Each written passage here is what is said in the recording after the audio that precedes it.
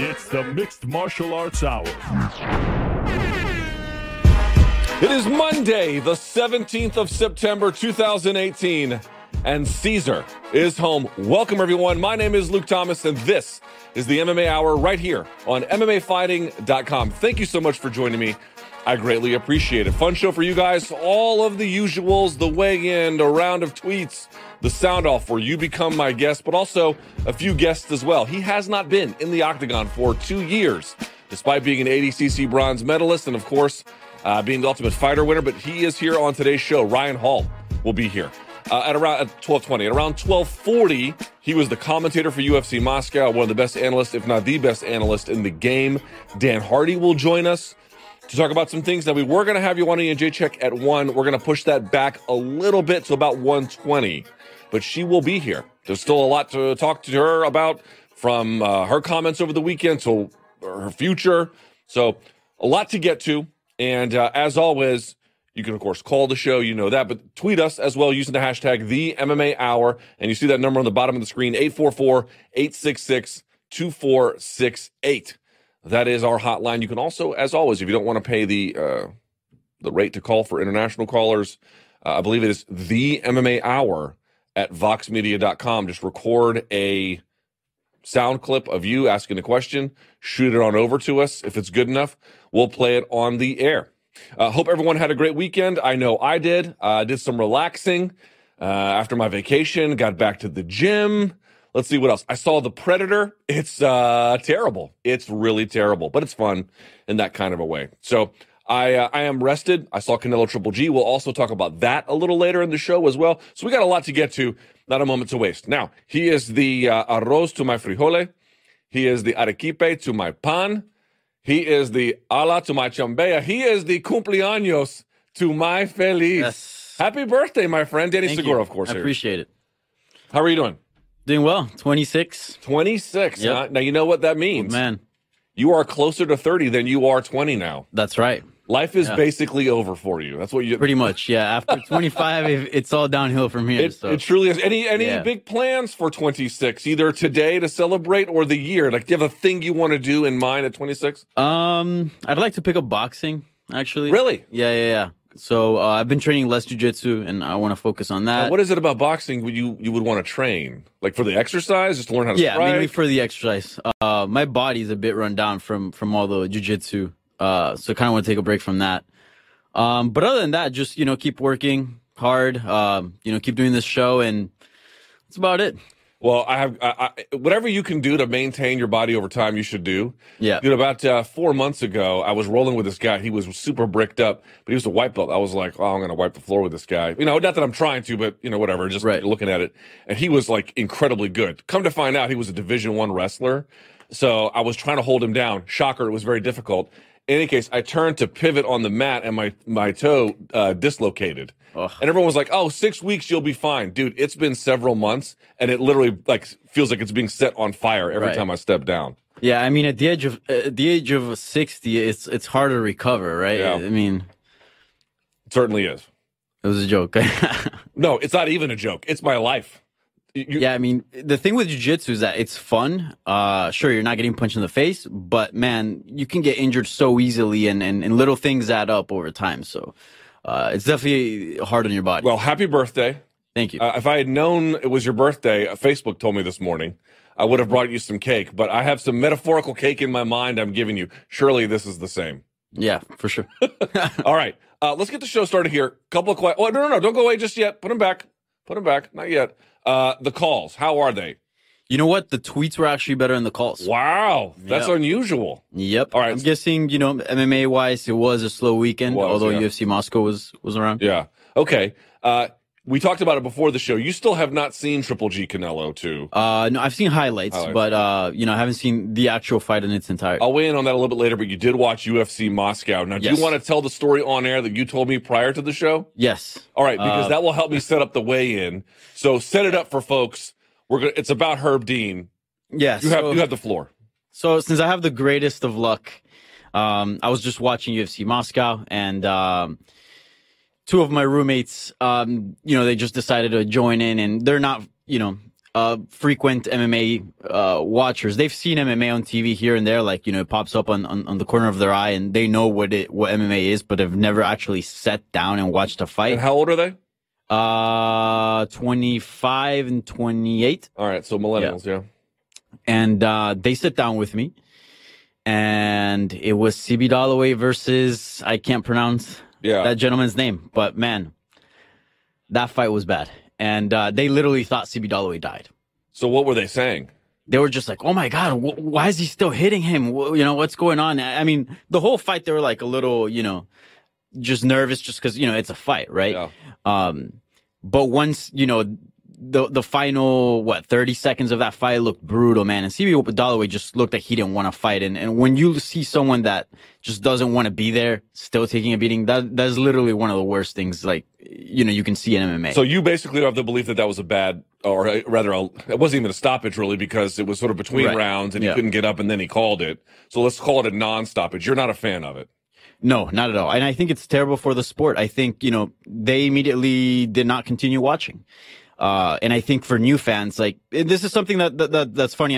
You'll weigh on it later on the show, but it's like, these are the type of things that, push people away from MMA. You know what I'm saying? Yeah. And it should be corrected. It should be addressed. Sure. It absolutely should be. With that being said. Yeah. We'll check in with you a little bit later. Yeah. All right. Now, with that being said, as he noted, let's get the weigh-in started. It is time right here at the MMA Hour for the weigh-in.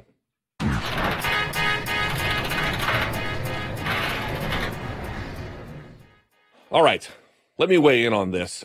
So as he alluded to, it shocked some people and it shocked their conscience, the lack of a stoppage by Herb Dean at UFC Moscow. This was in the CB Dollaway fight, and the other gentleman's name is, forgive my pronunciation, Murtaz Aliyev. He was an M1 champion. I didn't know a whole lot about him. He looked pretty good, and it was a nice performance by him, especially taking the fight on late notice and everything else involved. So he did his job. Right. They tell you keep striking until the referee pulls you off. Now, we've had Herb on the show. I believe we had him a couple of weeks ago. Let me state up front, I like Herb Dean a lot. As a person, I do think, generally speaking, he is a competent official. Remember, he doesn't just perform these functions. He also has his own training academy where he's training the next generation of referees and officiants to do their various jobs. So he's somewhat of a leader in that community. And I believe that whenever a situation like this happens in MMA, it is always inevitable that people get right to character assassination. You go back to the Yamasaki lack of involvement in Valentina Shevchenko and Priscilla Cachoeira, and everyone was out there saying, oh my God, it was a terrible stoppage, or non-stoppage, or whatever you want to call it, super late one. But then it metastasized into this thing about who Yamasaki is or isn't, how he's a man of ill repute. And none of those things were really very fair. If you want to criticize either his body of work or that particular call, I really had no problem with that. In fact, I agree with just about all of it. But what really kind of bothered me was when they went after him as a person. I got to tell you, as a guy in Washington, D.C., where he has developed all of his academies, or most of them anyway, what he and his brother have done for jiu-jitsu, for MMA, for people's lives should not be understated. This is not a guy who is involved in crimes and bad behavior. He's a married father. And so if you're going to really be serious about a character evaluation, it's really not an argument you can have. Neither here nor there. I'm not going to get into the character assassination of Herb Dean, although I've seen some of that out there. But one needn't do that to really call the stoppage. Now, why do I think that stoppage was bad? Pretty simply, CB Dollaway stopped competing. It is true that, again, Murtaz Aliyev was landing a lot of shots on the blocked face and arms. Like, his hands were up and the punches were like hitting the top of his hands or hitting on the forearm. Fair enough. Some of them weren't getting through. But he was also, CB Dollaway, just laying there. He was looking to be saved. And I don't say that to impugn his character. I say that because his character, we know what kind of a competitor he is. We know what he's done in the octagon. That is a natural human response for somebody who's been put through that kind of stress, both in that particular contest and in a cumulative sense. Some guys just don't want it anymore in a particular fight, and that's okay. And he didn't. And I got to tell you, it really got bad for me when he was laying on his side. But there's a moment about 22 seconds left in the round where he then goes belly down and is just covering up. Folks, that is not intelligent defense. It's okay to cover up at first if you're hurting, but eventually you have to move. Eventually you have to do something. And if you're just covering up over this prolonged period, I don't know how anybody on this planet could call that intelligent defense. And that was a problem for me because then the fight continued for 22 more seconds. Basically, CB had to take the fight into his own hands in between rounds and just either he couldn't get up or didn't want to get up, whatever it was the right thing to do. That fight should not have gone on. And yes, you can make an argument about where was his corner. I agree. They didn't do him any favors a whole lot either. There's a lot of people who are complicit here. But let me start, if I can, beyond this preamble, with a word. The word of the day. The word of the day here on the weigh-in on the MMA Hour on this 17th of September 2018 is Omerta. Do you guys know what Omerta is? Yes, I think it's a song by a Lamb of God, but that's not what it is. By its technical definition, Omerta is the code of silence that members of a crime family will use to basically not snitch on each other. Now, I don't mean to borrow the word in its literal terms. I'm taking a sanitized version of that. But in MMA, we have way too much Omerta. And here's what I mean by that. If you would like to go through Herb's resume and find various shortcomings, it's not necessarily difficult. I have made a list. This is hardly exhaustive, but just a few to note. In the Renan Barão versus Uriah Faber fight, Uriah had a thumbs up. Herb later admitted he didn't see it. Stopped the fight. Uriah appeared to be fine. In the Sarah McMahon versus Ronda Rousey fight, McMahon got dropped. He called it, even though she appeared to be able to continue. In Alvarez-Poirier 1, he called it a no contest, which a lot of people didn't agree with. He later explained himself, but at least it was controversial at the time, given all the various considerations. Cerrone versus Masvidal, he actually kind of intervened before the horn even went in the first round. In CB Dollaway versus Khalid, Murtazaliev, we all know the story there. There's a couple other ones. How about Rockhold versus Weidman? Let that one go almost a minute too long, in my judgment. And Rockhold took a lot of abuse Weidman took a lot of abuse as a consequence. And you guys may not remember this one. Here's another one that really sticks out to me. Pete Spratt versus Ryan Ford. Now, it was loud where he was. Herb Dean couldn't hear the bell. The round extended for another 5 seconds, and Pete Spratt took unanswered shots from Ryan Ford, and the fight went to the next round, and then he eventually lost. He was super upset about it, and the tape is not very exonerating. But here's the truth about Herb's resume. You don't know about all the good calls he's made because those don't make the headlines. I agree that all of these are not great, or at least some of them are very much not great. But if you really wanted to, for the most part, you could play that game with anybody. You could play that game with Big John McCarthy. You can find all the times he didn't have a great day or a great event. You can play that game with Dan Miragliotta. You can play that game with Leon Roberts. You can play that game to a lesser extent, but if you really wanted to, you could play that game with Mark Goddard. You could play that game with Jason Herzog. You could play that game with a lot of people. They're not perfect. Nobody is in any occupation anywhere, right? They're going to have bad calls, and documenting them is important, but having a little perspective is as well. Now, if it sounds like I'm exonerating Herb, I'm not. Here's what I am saying, going back to the original word about Omerta. Have you noticed there has been no official response by anyone about this? Have you noticed that there are no other referees willing to speak on the record? Have you noticed the UFC hasn't said anything? Now, maybe they've done something privately. Maybe the commission involved here, I don't know who it even would be, UFC or Russia's, whatever the case may be. Maybe they've said something, but we don't really know about it. My major objection is that you can ask a series of questions about this. Not so much the stoppage itself, which appears to be quite bad, but about somebody's record. Because I saw folks saying, well, is this lack of a stoppage disqualifying? And Herb's been on the downswing since 2014. Do we really know that? It might actually be true, but do we really know that? Do commissions keep report cards? When something goes bad, do they actually say anything to them? Do the commissions talk to each other about the referees? We don't know any of these things. And every time I try to reach out to a commission member or get another referee to speak about something, almost universally, it is silence. Silence. Every time. Every time. That doesn't mean that people aren't well-intentioned. That doesn't mean there isn't something happening behind the scenes. It just means we are totally left in the dark because of this code of silence. And it doesn't just affect referees, and it doesn't just affect commission members. It is a problem in MMA generally. MMA has an Omerta problem. Fact. fact. Do you know how much news doesn't get reported because people don't want to talk on the record or even talk to you at all? When Donald Cerrone came out with that accusation about the puppy mill and Jackson Wink, trust me, there's a bunch of journalists who knew about that a long time ago, and it never got published. And every time I tried to look into it, silence. Omerta. One more time. How on earth can it be that we say refereeing is so important that these guys are out here looking after the safety of these fighters? They're that line of defense. You can't have a fight without someone being there. And then at the same time, there's no accountability at all in the public sphere whatsoever. None. There's no transparency about any of this. You know, you talk about this with athletic commission members, and sometimes off the record, what they'll tell you is, well, I don't want to throw the referee under the bus. Well, what is the fighter who got wronged entitled to here? And frankly, what is the public owed? Maybe we're not owed everything. Maybe we're only owed a little bit, but I don't even know how much that is, because it differs from commission to commission. It differs from person running the commission to person running the commission.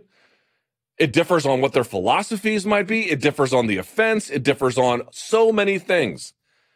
And I get that refereeing is a volunteer army, man. It is who comes in that door, and it's not for a lot of money, and it sure as hell ain't for a lot of thanks. Which is why I think some measure of being calm about this, at least Herb's particular act in the larger measurement of his resume, is important. He's got a gazillion good calls, and he's got some bad ones. What does that mean? We should have some perspective about that. But the fact that you can never call up anyone and get a freaking answer to anything is why, whether it's Herb Dean or Yamasaki or anybody else, this shit is going to continue. It is going to continue because the power structure in place will guarantee it. It will guarantee it. It's not going anywhere. You want to get rid of Herb Dean? Who are you going to put in that's going to do a better job? Maybe there's somebody. My hunch is probably will make things worse.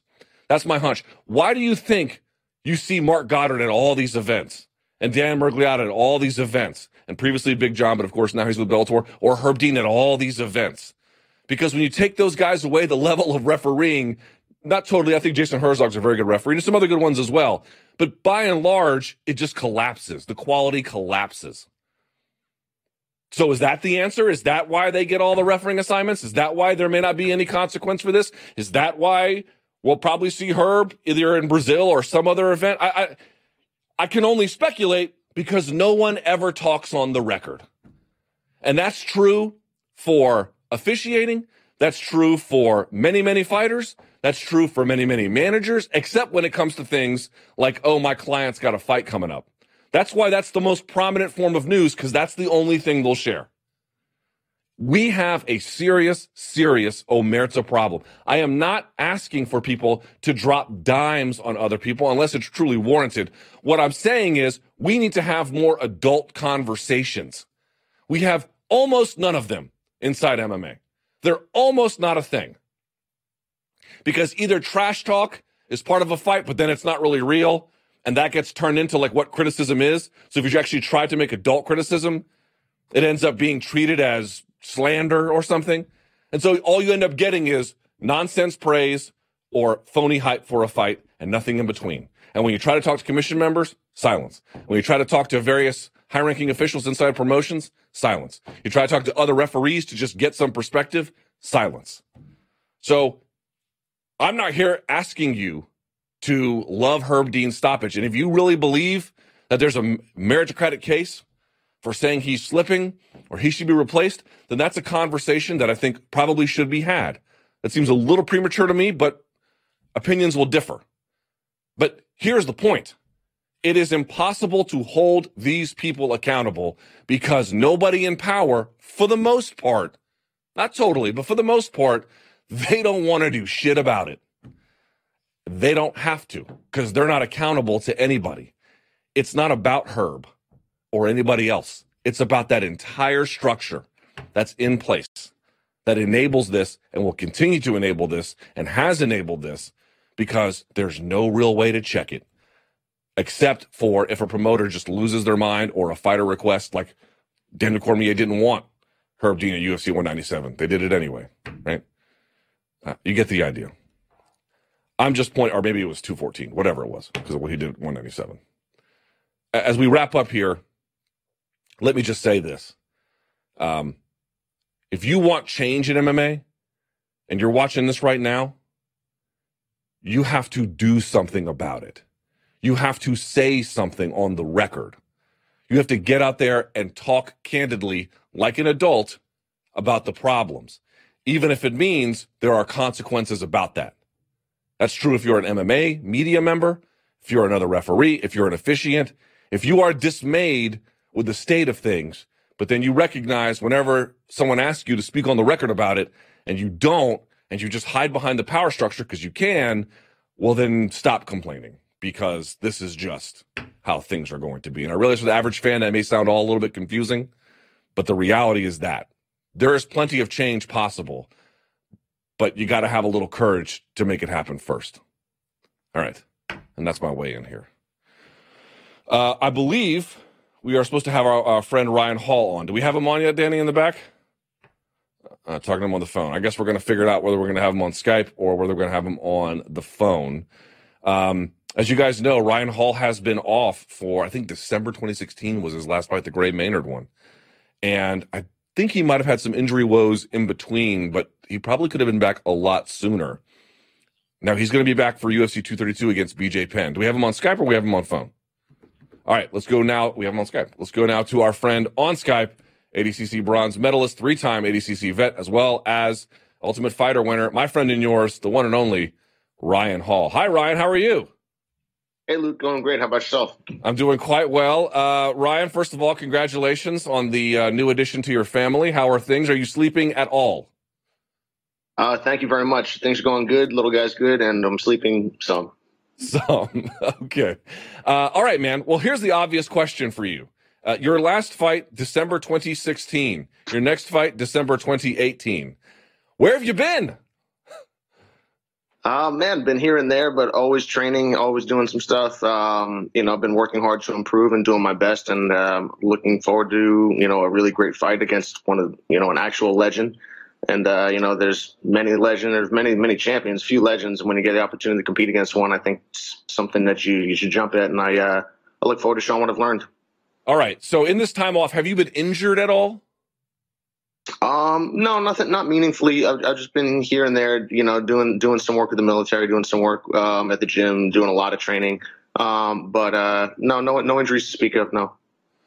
Were you helping other fighters with their camps? I know you have a various number of associations. I'm using that in the loosest sense of the term that like, for example, Wonder Boy, I know you worked with him in the past. Did you help out any of the fighters with their camps? I've been working a great deal with my friend Ton Lee, who's he's signed to ONE FC now. But he fought on Dana White's Contender Series. He won the interim title for LFA, and has been doing really well. He's taught me a great deal in the last while striking, and he moved to DC after the show, after Ultimate Fighter, and we've been working together since. But I've been spending a pretty great deal of time helping him out as best I can. Okay, but not traveling around so much. No, not a ton. Just been, kind of staying mostly in DC, getting here and there. But out to LA, always to work with Kenny Florian whenever I can. And now I'll be going back up to TriStar as well. Looking forward to seeing all the guys up there and seeing Faraz. Okay. So, all right. You've been training this whole time. You've been teaching at 50-50 as well? Mm-hmm. Always. Yeah, okay. I can never tell because it's a lot of times guys get into UFC and they stop teaching. It's hard to know exactly how much that's a part of your life.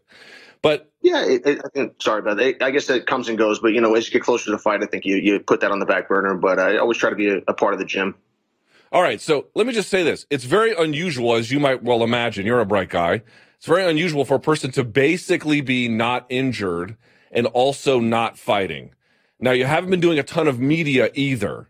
So I'm going to guess that you either weren't getting fight offers or the fight offers were not to your liking. How would you describe the primary reason for the layoff?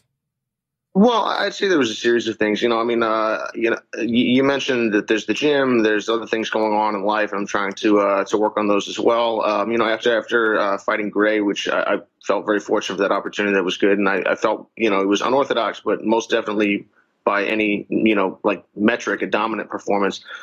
Similar to the fight against Artem, I was definitely looking forward to facing somebody tougher. But what it's turned out to be is that a lot of the guys that are a little higher up the chain, and I'm not talking like way, way, way up there where, I have no business even asking to compete with them, but we're very reticent to get into the ring, and that was a problem. So I wasn't really, and I expressed the interest, to the matchmaker for the UFC, who's never been anything but a gentleman to me, and that I wanted to face very difficult and challenging opposition, and he said, okay. Said, I'll let you know when that comes around, and a lot of those guys have turned down the fight. So no, I've not been spending my time turning down fights, but not a ton of offers have come in. But the ones that have, I've accepted wholeheartedly. And finally we got a good one. And in BJ Penn, you have someone who's clearly not afraid of anyone. This guy fought up to heavyweight, fought Lyoto Machida, so I don't think bravery is an issue in his case.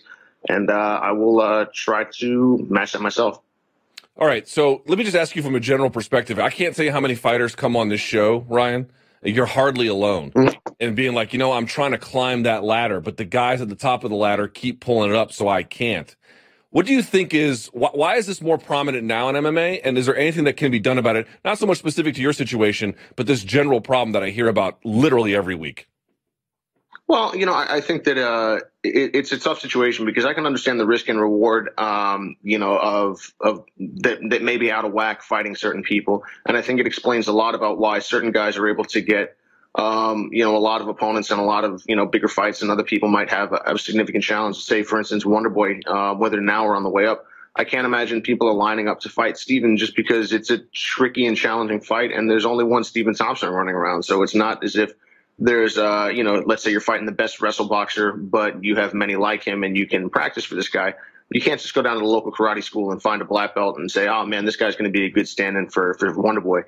And as a result, I think it was probably challenging for him until he managed to get in there against Hendricks and Ellenberger. And then, you forced the issue because of the success you've had to get those fights. Again, it's just the nature of the game, but, your pay is not increased as you accept more challenging fights. And, you're on a fixed contract, and that is what it is. But all things being equal, if someone said, Ryan, would you like to fight someone, I'll always prefer to fight the tougher opponent just because I want to learn and I want to grow and I want to have the opportunity to compete against those people while I can. But someone said, hey, would you like to fight, in your backyard, or would you like to fight in New Zealand? I said, well, how much are you going to pay me to fight in New Zealand? Because it's a giant pain in the ass to fly over there. I don't have Manny Pacquiao money to put everybody up and all my closest friends for, 4 weeks and get everybody's jet lag squared away. They're like, well, it's going to be the same. I'm like, well, then in that case, I'd definitely like to fight in my backyard. In the second case, you're absorbing about 1/100th the hardship and the pain in the butt and everything else. New Zealand would be a lovely place to visit, but, to go and compete would be tough. So I think it's just the nature of people having a difficult time wanting to accept bigger challenges for really no greater benefit as far as they're concerned in most cases. Do you think is there a case to be made that to the extent you have to travel, pay should be prorated accordingly? That would be interesting. I think that would make it a little bit more attractive. Again, I think sometimes you find yourself in a situation where it's juice is worth the squeeze. You say, hey, do you want to travel such and such distance to fight? And an opponent that you really like to compete against, you say, yeah, absolutely, it's all worth it. But if you're given 3 equal opponents and 3 equal paychecks, and 2 of them do not involve flying more than 4 or 5 hours or changing time zones significantly, I would say, it would be difficult to take the longer, the more difficult, extra, baggage that comes along with it. If there was a way to mitigate that, I think that would be great. But, again, I'm not the one doling out the paychecks, and I don't know how that would, how manageable that would be. Now, you mentioned that you've been the UFC's been good to you. So even though you've had the layoff, fair to say that your relationship with the UFC has not been damaged? No, I hope not. Everyone, I understand that they have a position and I have a position. And, I do not go along to get along. It's never something that I've been just into for its own sake. But at the same time, the last thing I want to do is disrespect anyone or cause people, extra trouble. And I understand that they have a position as a promoter. I understand that other fighters have positions as other athletes. I'm glad that they're able to turn down fights and that they're not compelled to do things that they don't want to do, that this is all at will. At the same time, I understand the frustrating components of that. And I would, I would love to have a linear progression for everyone. So it's easier to say, just like say, for instance, you win the quarterfinal, you go to the semifinal, you win the semifinal, you go to the final, no matter what. I think that would make it a lot easier for everyone else if there were set structure more in place. But, fight sports have never been like that for whatever reason. And it would definitely take quite a bit of doing to change. So as far as I'm concerned, now I understand that other people have their position, but I have mine. And I feel very, very fortunate for the opponent that I have. And I'm glad that it took a while and it took a lot of waiting, but I've done my best to make good use of the time.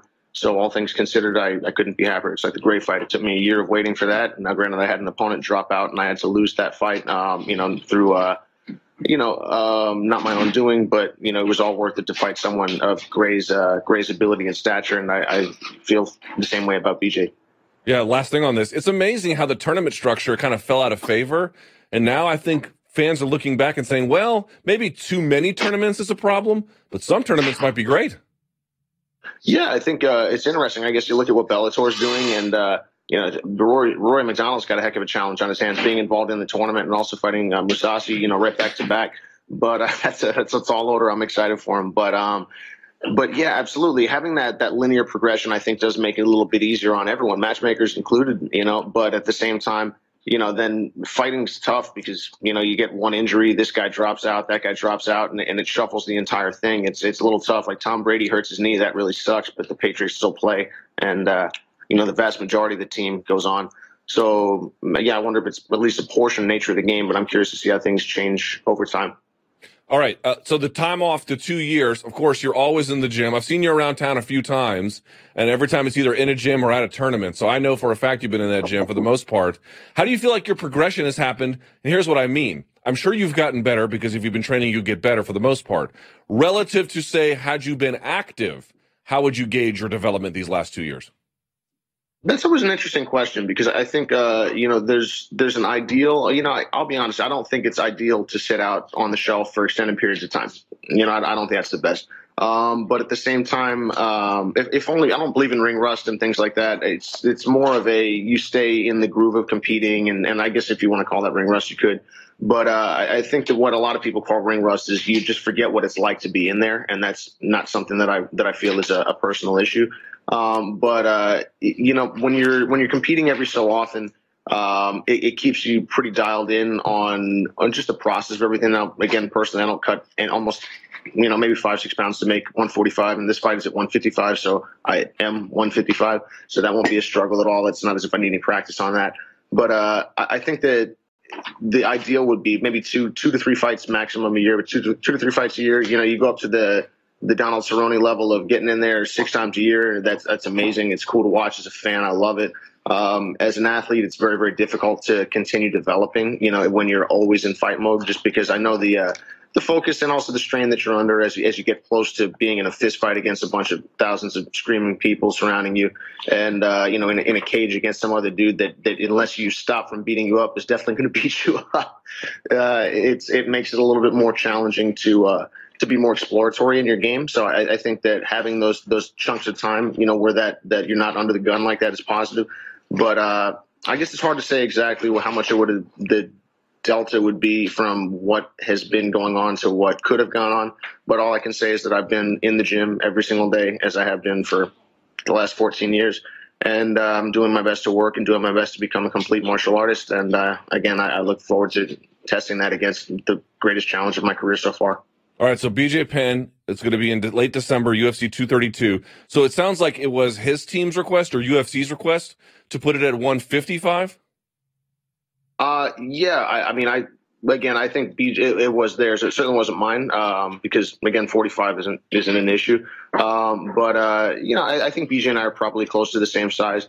And at the same time, he spent his entire career going up to 170, going up to, whatever size Lyoto was at the time when they were both chubby looking. I think it's about time that someone gave him the respect of letting him call the shots for once. I'll come up and fight him. And again, he's the MMA legend. I'm the new guy, and I have no problem fighting at 55. All right, so let's talk about BJ for a second. On the one hand, he is truly beloved. Our own Guilherme Cruz spoke to him in Brazil. He was down there training, put the gi back on. He was talking about learning the 50-50 and the berimbolo. I'm not sure if you'd seen the interview. But at the same time, we have to make a sober assessment. Yes, he is a legend, but he hasn't won since 2010. And I'm sure you've seen his most recent performances. To call it a decline, I think would be charitable. Do you think he really should be fighting, Ryan? I guess is the question I'm asking. I don't mean that in a disparaging way. I'm just trying to have a fair conversation about where he is. No, I follow you, Luke. I think it's hard to say. As an athlete, I think that as any of us, you think about doing what you love doing and what you're meant to do. And I know how I feel, when I was called by the UFC and they said, hey, BJ Penn would like to fight. I remember how I felt, and what it was immediately. I was excited to face a challenge. You also that's tempered against the danger of what could happen if you don't do your job. But it's you're doing at least. I won't go so far as say what you're meant to do, but certainly something you love to do. Maybe one of the things you're meant to do. And for a guy like BJ, who is, he is. We talk about the person, the people that have not faced this competition, that competition because of the risk reward. I think risk reward is something that's only every now and then factored in for BJ, and I respect the heck out of him for that. I think it's the sort of thing that puts you at risk. You look at him fighting at 170 all those times. He had a mixed record at 170, but he always performed pretty well, sometimes amazingly well, and always fought only the best. And all of these guys are naturally massive compared to him.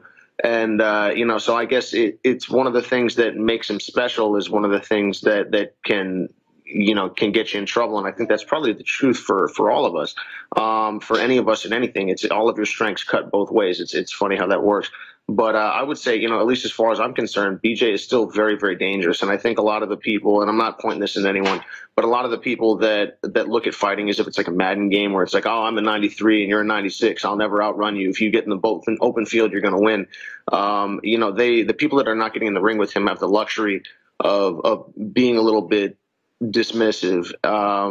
Speaking personally, that could end poorly. So that's certainly not the case for me. But I guess I would say, it's hard to tell anyone when to hang it up. And I think that when BJ Penn wants to fight, I think you give the guy a fight. That's my opinion. And I know very well that this person is very dangerous. And, maybe physically, of course, he's not the same guy he was when he's 23, but he's also tactically, evolved. And as far as competing against me, he's got 30 MMA fights, vast majority of them at a very high level. I have 10, if you count the Ultimate Fighter. So it balances out interestingly, but I think that also he's being given some concessions. We're fighting at 55. 55 is not my weight class. So I think a lot of the things that maybe would have been a trouble in the past, like, hey, you want to fight at 170 against Rory McDonald right now? I don't know that that's a great idea, but I don't think that's the case here. Yeah. So let's talk about this. I know that you came up in the era post-Penn winning the world championship. Fair to say he probably inspired many people to get on the mats and do what they did. So let's, number one, if you could speak about that for just a second, but I think more importantly, I'm not asking for, rank the jiu-jitsu his or yours, but I do believe yours is probably a lot more modern. So I'm wondering how you think, not how your jiu-jitsu stacks up better or worse, but type versus type. I think BJ Penn has been personally extremely inspiring to me. I still think that maybe only one or two people have passed the guard like he has in MMA. Maybe him, Damian Maia. Obviously there's Kenny Thorne did a very good job as well. Excuse me. But I think that it's funny. It was interesting. It's very interesting. I've never been in a situation like this quite before, where I'm getting to compete against the people that I've truly looked up to since, the beginning of my even grappling career. And, I think that we have a lot more in common than people realize.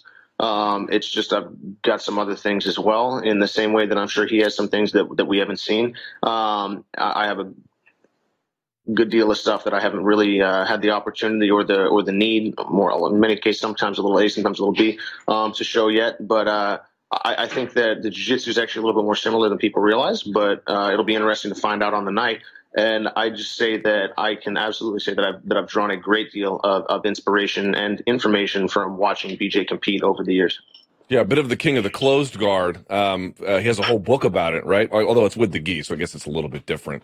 Yeah, I'm sure he's got some tricks up his sleeve. Yeah, no kidding, quite literally. But I'm wondering, for folks who say, oh, well, you wouldn't want to test his jiu-jitsu. Now, again, the fight goes where the fight goes, but fair to say you're probably confident enough in your skills to go to a mat in your weight class, or the relevant weight classes, anyone in the UFC. Absolutely. I am not the least bit afraid of anyone on the ground. That doesn't mean that people aren't dangerous. And again, being better or worse doesn't win. I've won plenty of times when I've not been the more technically proficient or the more experienced person, and I've lost sometimes when I have been. So ultimately, it'll come down to who was able to put it together on the night. But no, there's not a single person on this planet in my weight range that I'm concerned about on the ground. In a like, oh no, I can't do this perspective. By the way, now I have you on the phone, or I should say Skype. I noticed this. There was a time, I think it was Metamoris 1 or 2. I can't quite remember. I went and visited you at your old academy, and you were getting ready. I think you were going to take on Bill the Grill Cooper, if I'm not mistaken, right? And then Bill got injured or something. Mm-hmm. Or you remember you got injured. You got injured, right? I think it might have been both of us. I think he got hurt and then I got hurt. Wasn't the best. But here's the thing. Since then, I know you've been busy with the UFC, but you haven't taken any, as I understand it, any pro jiu-jitsu matches. Can it be that you're not getting offers? Because I have a hard time believing that. No, periodically, someone will come around and offer, for a grappling match. I love jiu-jitsu very much, and that was where I started. But at the end of the day, I also started though in an era where it was, BJ Penn won the world championships at black belt, I think the year before, or maybe a year and a half before I started jiu-jitsu. So the people that I was looking at that was, in the time, when Horace Gracie was fighting at, the year-end show for Pride every year and stuff like that. And it was just one of those things where jiu-jitsu was more closely tied to MMA at that time than it is now. And obviously there's always a crossover, but it was MMA was always the goal. And I love jiu-jitsu very much, and there's a couple people that I would love to compete against, but at the same time, it's always been difficult because, with MMA not having seasons and things like that, you never know when you can get a call to do this or that. And I'm a big believer in taking whatever I'm doing as seriously as possible, for its own end, for myself, and also because I don't want to disrespect my opponent by showing up unprepared. And, if you get 4 months into doing something else, then someone calls you for an MMA fight, it's difficult to do that. Or if you're deeply involved in MMA, I think I could go back over and grapple. I could definitely grapple much more effectively now than I ever could. But it's more of at least personally, like a focus and an interest thing. So, if someone just appeared at my gym and wanted to train or wanted to compete, I would love to do that. But as far as, hey man, well, you want to fly over here, do this, do that, get ready for a grappling match that in all likelihood the other person is going to spend a great deal of time stalling, I'm not gonna probably spend a ton of time on that. But that being said, I'm still a huge fan of jiu-jitsu and grappling, and there are many people that I really, really enjoy watching it at the time and right now. But I'd prefer to fight MMA. And let's say things go your way on late December, and you get the win, you get your hand raised over BJ. Looking to stay active again, I'm assuming in 2019. Like I'm guessing you want to get right back on the horse and stay on it. God willing, yes. I would, if, win, lose, or draw, I absolutely look forward to competing a lot more frequently. And, I hope that, that the performance that I put on will, win, lose, or draw, create an opportunity and interest in other people being willing to fight. I guess, time will tell, but it's, again, right now I'm 100% focused on facing absolutely the greatest challenge that I've ever personally faced in martial arts. And I will just look forward to that, and then we'll see what happens after. Well, as a fan of you and as a fan, of course, BJ was the first fighter I ever really idolized, to be quite candid. I hope that some portion of this goes to the ground. Just selfishly, it would be kind of fun to see. But wherever it goes, I wish you nothing but the best of luck. Ryan, thank you so much for your time. I know it's been a long 2 years, but I know a lot of people are excited to see you back in there, and I'm one of them. Thank you. Thank you so much, Luke. I really appreciate it. I will do my best. All right. See you out there. All right. There he goes. Ryan Hall. I met Ryan Hall years ago. I think he was a blue belt at the time. And this was back when he was, I think he left after being a purple or so, something like that. maybe he was a brown belt with Lloyd Irvin, but this was back in the Lloyd Irvin days. And I met him back out there in Camp Springs. And I just remember him like shooting through all the belts and just tearing people to pieces. It was kind of crazy. The last 2 years have been a really unfortunate amount of time. 2 years is a long time, but you hear from some of these guys, man, that just stay active. They don't worry about the ring rust. They think they'll be fine. I really hope that's the case, because I still think Ryan Hall's got a lot left to give, and it'll be good to see it. Now, we go from Ryan Hall to our next guest, who is just a great, great analyst. He called the fights at UFC Moscow. He's just wonderful. We got him back on the show now. Our first repeating guest here during my tenure on the MMA Hour. It's time for the Monday Morning Analyst with Dan Hardy. We're going to have the graphics. There we go. All right, let us go to Dan now. He joins us on Skype. I'm guessing back at home at this point. Let's see. Are you back home, Dan? Can you hear me? Can you hear me? Yes, I can. Can you hear me, Dan? Yeah, I got back home last night. It must have been a very long trip. First of all, great job calling the fights. How was Moscow? It was wild. It was a beautiful city. The weather was beautiful. The food was nice. It was really cool. It was really cool. I mean, the arena was amazing. There were 14,000 in their seats for the first fight, which for me is amazing. Paul Felder said that they let feral cats into the building to control the rodent population. Yeah. I mean, I didn't see any feral cats around. There was a funky smell about the place, but I was there for the fight, so you just get on with it. I didn't mind too much. The fans were amazing. The atmosphere was great. All right, it looked pretty good on TV. It looked like a well-attended crowd. So let's get to some of the bigger parts here, right? Let's start with the main event. Alexei Oleinik getting the win over Mark Hunt. I got to say, I'm surprised about only one thing, that he was able to take the big punches and the big one punch that he did. But I'm not surprised he's got quite the strangle. So from your vantage point, what was so special about that Oleinik win? Well, the fact that he was able to take Mark Hunt's back immediately and work a choke. I mean, I had a couple of conversations with him earlier in the week about his ability to submit Mark Hunt with chokes.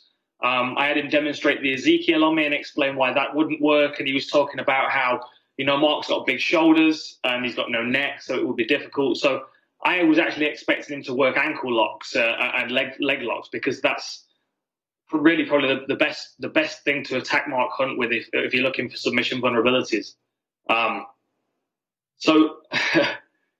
Yeah, I mean, it was, to be honest, as soon as I saw his lead leg start to give out, I thought Mark Hunt was looking for the rear uppercut knockout, because, he chopped into the lead leg probably 3 times, and you could see Oleinik was starting to put weight on the leg, and it was starting to give. And then Mark Hunt was throwing a lazy jab and stepping away like he was trying to draw Oleinik in. And I was expecting him to try and get Oleinik to step heavy on the lead leg and then fall onto the uppercut. And I think a part of the reason why it did end up on the floor so quickly was because Oleinik probably knew he only had one shot to get it to the floor. So as soon as he got the opportunity, he just clung to Mark Hunt wherever he could. He stayed on him. I mean, it was a pure striker-grappler matchup, really. I mean, we know Mark Hunt doesn't really work a great deal on the ground. He works his get-ups and takedown defense a little bit, but he's a kickboxer. And, I mean, I love Mark Hunt for the fact that he's willing to just be a kickboxer in MMA and seeing how far he can take it. And I think that's what happened. I think we saw that limitation. I have to say, I talked to some of the trainers at ATT about Oleinik, and they said it hurts to shake his hand, that he has just an absurd kind of grip. And you notice this, Dan, man, he got it under the throat. It wasn't even fully all the way on, and the look on Hunt's face was pure panic. Oleinik must have an outrageous grip.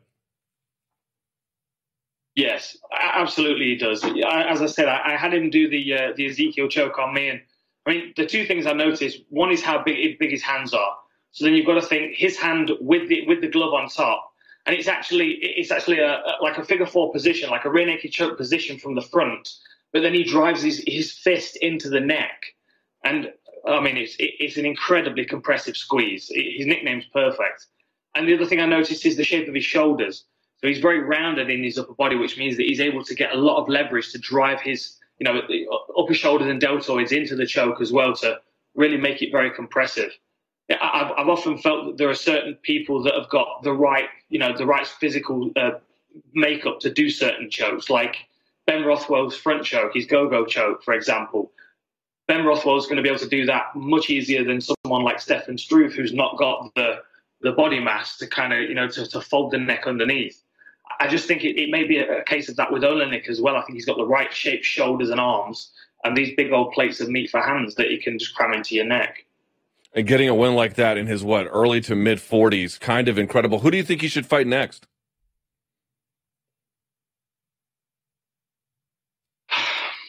I don't know, to be honest. I mean, there are a lot of people. I would like to see him fight someone like, Overeem would be an interesting fight.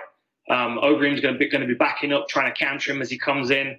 I think Overeem's far more mobile than Mark Hunt when it comes to takedown defense as well. So I think that would be a good test for him. To be honest, I like seeing these veteran guys fight each other.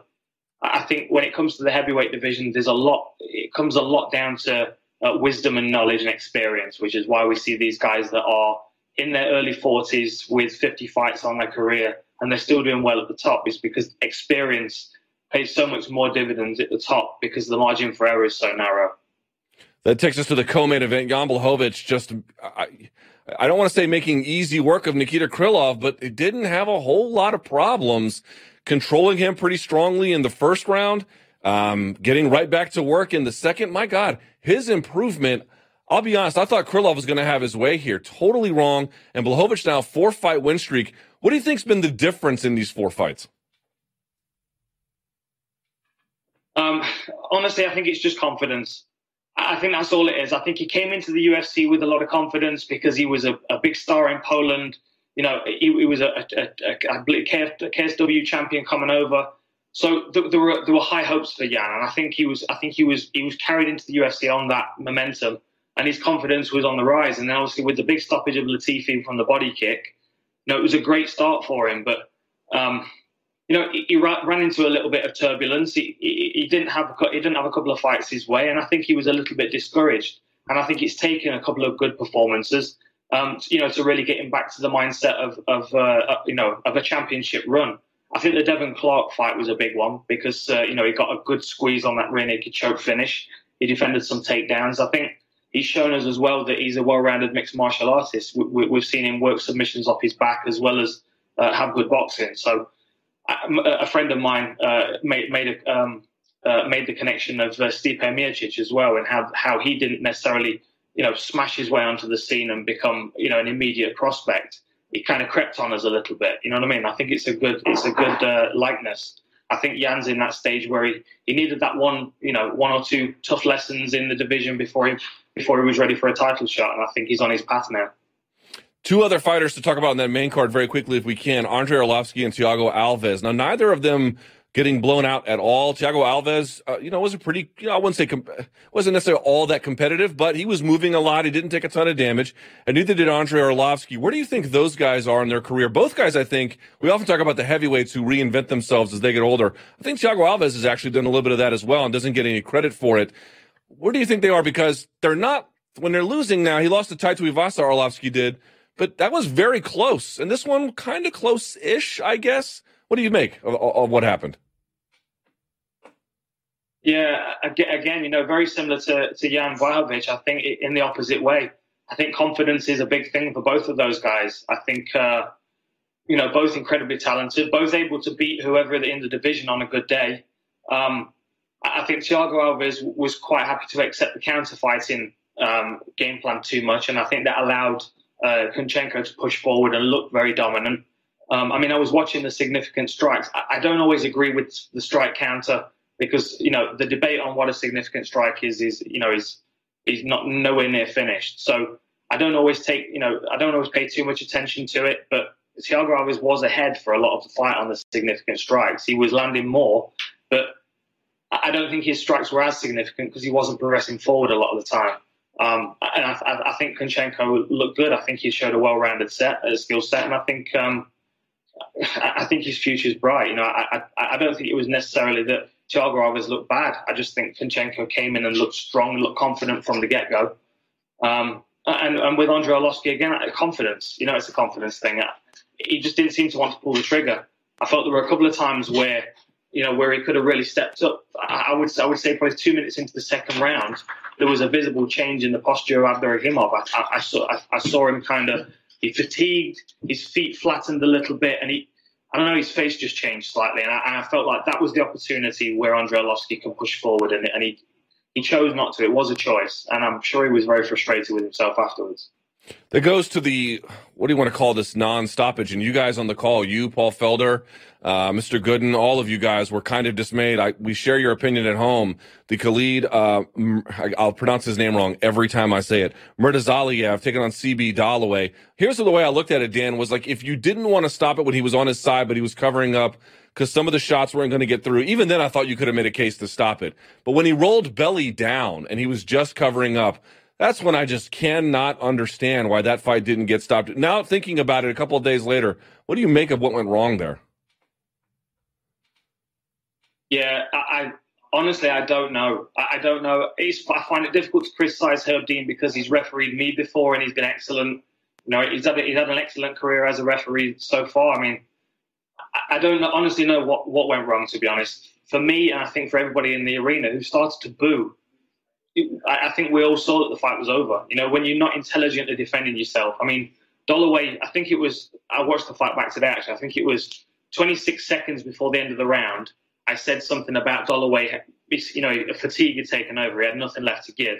He was trying to fight back. He's a warrior. He's not going to give up. And just a personal comment, I always appreciate a guy that will take the beating until the referee stops it. But that's what the referee's for. It is to save a fighter from themselves and from their own ego and pride. You know, and I felt like Herb did him a disservice there. I would say you could have saved him from at least 10 seconds of punches. He was curled up on his side. Then he moved belly down, which for me, as soon as you see someone belly down, that's it. They're done. That's not intelligent defending yourself. I don't know. I'm not sure. I'm sure that there was a conversation with Herb Dean about it, and I'm sure he sees the error in the stoppage now. But yeah, it was even confusing at the end because, the round ended, and with one arm he pushed Murtazaliev away, and with the other arm he waved the fight off. But then the impression was given that the fight was continuing, and Herb was seeing if CB Dalloway wanted to continue. It was, I don't know, there was a momentary lapse of concentration there for Herb Dean, and it was very, very dangerous for Dalloway. Any other standouts on that card for you that were worth a mention? I thought there were some incredible performances. I thought the fight between Petr Yan and Jin-Soo Son was incredible. I'm really, really high on Petr Yan. I think he's very, very impressive. I think he's going to go a long way in this division, and I think he's going to cause a lot of people problems. But at the same time, Jin-Soo Son, especially, he took the fight on short notice. He did miss weight, but I did see the effort that he put into making weight. I enjoyed the fight. I enjoyed his heart, his spirit. I enjoyed the entertainment value of his character. And I think, matched right, I think we get some really interesting fights out of him. And the other one that stood out to me was Jordan Johnson, big swinging Jordan Johnson. For me, I've always respected and looked up to the Iowa Hawkeyes. I was massively inspired by Dan Gable, and I used to watch Competitor Supreme at least once a week. So I had it drilled into me how dangerous and dominant the Hawkeyes were. So when I saw he was on the card, I was very excited. And he delivered. He looked incredibly impressive. He looked strong. He looked powerful. He looked patient. I had a great conversation with him afterwards. I think he's a real character, and I think that he's going to rise quickly to the top in this division. I really do think that with that wrestling base that he has, that he's going to be able to build off that and give us some real fun fights to watch. Yeah, a good fight for him at middleweight. I was glad to see him drop down that division because he's going to be a powerhouse. Speaking of Iowa and the wrestling program, have you ever seen the documentary, The Season? No, I haven't, no. Oh, buddy, you are missing it. Yeah, they spent an entire season with the Iowa Hawkeye wrestling team. Back when Steve Mocco, who briefly fought in MMA, has been a coach at ATT, was on the team. And there's a famous quote in the first episode where Mako looks at the camera. He goes, "You want to know why I like wrestling? Because when you dominate someone enough and you beat them enough, you can change them as a person." It is chilling to watch. If you've not seen that, I'll send it to you. I'll email it to you. You got to see this. It's incredible. All right. So with that, the time we have remaining, let's move to next week. Well, 2 weeks from now, I suppose. UFC 229. You got to be amped for this. I know you're going to have a bunch of good stuff coming out on the UFC's YouTube channel. It should be well, it's going to be fun for all the parties involved. But here's what I want to know. Someone keeps saying to me on either side, the Conor side, oh, he's going to starch him early. Now, he might, of course, you never know. And on the other side, the Khabib fans, oh, Khabib's going to ragdoll him. And my theory has been, I don't really know who's going to win. It's very hard to figure out. But I think both guys, like Triple G Canelo, both of them are going to get marked up by the time someone gets their hand raised. Yeah, absolutely. I think everybody's right, and I think you can't argue like for sure, because nobody knows for sure. We could get Conor switch him off in 13 seconds with a sweet left hand, because we know he can do that, and we know that Khabib's going to come forward because that's what we've seen for 26 fights now. That's what we expect from him. 26, 27. I'm losing track. When you get that many wins, it doesn't really matter, does it, anymore? And the other alternative is that we do see Khabib just maul him for however long it takes, which maybe 5 rounds, maybe not. Honestly, I played this fight out probably 300 times a day in my head, and the more than not, I get to the same conclusion, which is Conor loses the first 2 rounds. He gets taken down. He gets beaten up. He gets bloodied. Khabib shows dominance. He's talking to him. I think it's going to be a very entertaining couple of rounds, with Conor being down on the scorecards 10-9, maybe even 10-8. The third round comes about, and the same Khabib as we saw in the first and second round starts marching forward, and Conor's able to use his superior footwork and walk him onto a left hand. I think unless we see a development in Khabib's footwork, Conor's got 5 opportunities to knock him out with a clean shot. And given the fact that I mean, you go back, and I'm a massive fan of both of these guys. I don't want anyone to think I'm picking on one side over the other. I'm just going based on evidence. So if you go back and watch Khabib's fight against Michael Johnson, we saw him get hit and hurt. I would say that Conor hits harder than Michael Johnson, just purely based on what we've seen him doing in the UFC. So that would be my argument in that case. The other argument is that if we watch Khabib fight Iaquinta, he walks in a circle. The octagon, the inside the octagon is endless if you just follow your opponent in a circle. You can follow them all day, every day. Whereas if you get the understanding, you can kind of download that information where you actually can make the octagon smaller by painting them into a corner and then force them to deal with your attack, whatever that is. You can make the octagon feel like a phone box. But I've not seen that development in Khabib's game because what he does works so well. So he just continually rinses and repeats. He walks people down. I'm going off on a tangent now slightly, but the Edson Barbosa fight, you would think with Barbosa being such an excellent striker, he would be able to do the same. But Barbosa's game is predominantly kicking, and you need so much more space and so much, so perfect timing to land a kick that would stop somebody. Whereas Conor can find a window for that left hand very easily. I just don't think he's going to have it all his way. One last question, 2 parts. We know that Conor has better striking than Khabib. We know that Khabib has probably better grappling than Conor. I think that's probably fair to say in either direction. So let me ask it in a different way for both guys. How good is Conor McGregor's takedown defense? How good is Khabib's striking? I think Khabib's striking is developing. I will say that. It's very elementary in the way he goes about it. I mean, his fundamentals are fairly good. His lead punch is very unorthodox. I covered it in an Inside the Octagon a while back because it's in a left hook position, but he lifts it up under the chin. He knocks out Thiago Tavares with that punch. Sorry, it's okay. I got dogs too, man. They're just gonna have their way with you, whether you like it or not. That's hilarious. There, and who's the dog? This is Ia. Oh, what a cutie. Okay. Where was I? Yeah, so he's got very elementary striking. I would say it's good for what he does, but it's ultimately to serve the purpose of getting him inside so he can get his hands on someone. We may see a development in his striking in this fight. He may have been working on things specifically for a southpaw that we've not really seen. I don't know. I mean, I will give him the credit to say that he is developing between fights. I just don't know whether he's going to be able to make that leap to the level where Conor McGregor's striking is. I think Conor McGregor's takedown defense is okay. I think his gas tank struggles when he's under a lot of pressure, and I've not seen anything that would prove me otherwise. But what I will say is that I do think we do underestimate his ground game. If you go back to the Max Holloway fight, he looked very smooth in his transitions on the ground. I would say he looked the same against Dennis Siver as well. Passing over to Mount, his understanding of the ground is very good. I just don't think we've seen a great deal of it. But I think we will be forced to. But I do think he can work with elbows. I do think he's going to take some shots and get bloody. It might look a lot like the Mendes fight. I think that's about right. Yeah, I'm not sure which way it's going to go, but I think it's going to be a bloody, ugly, and beautiful affair all the same.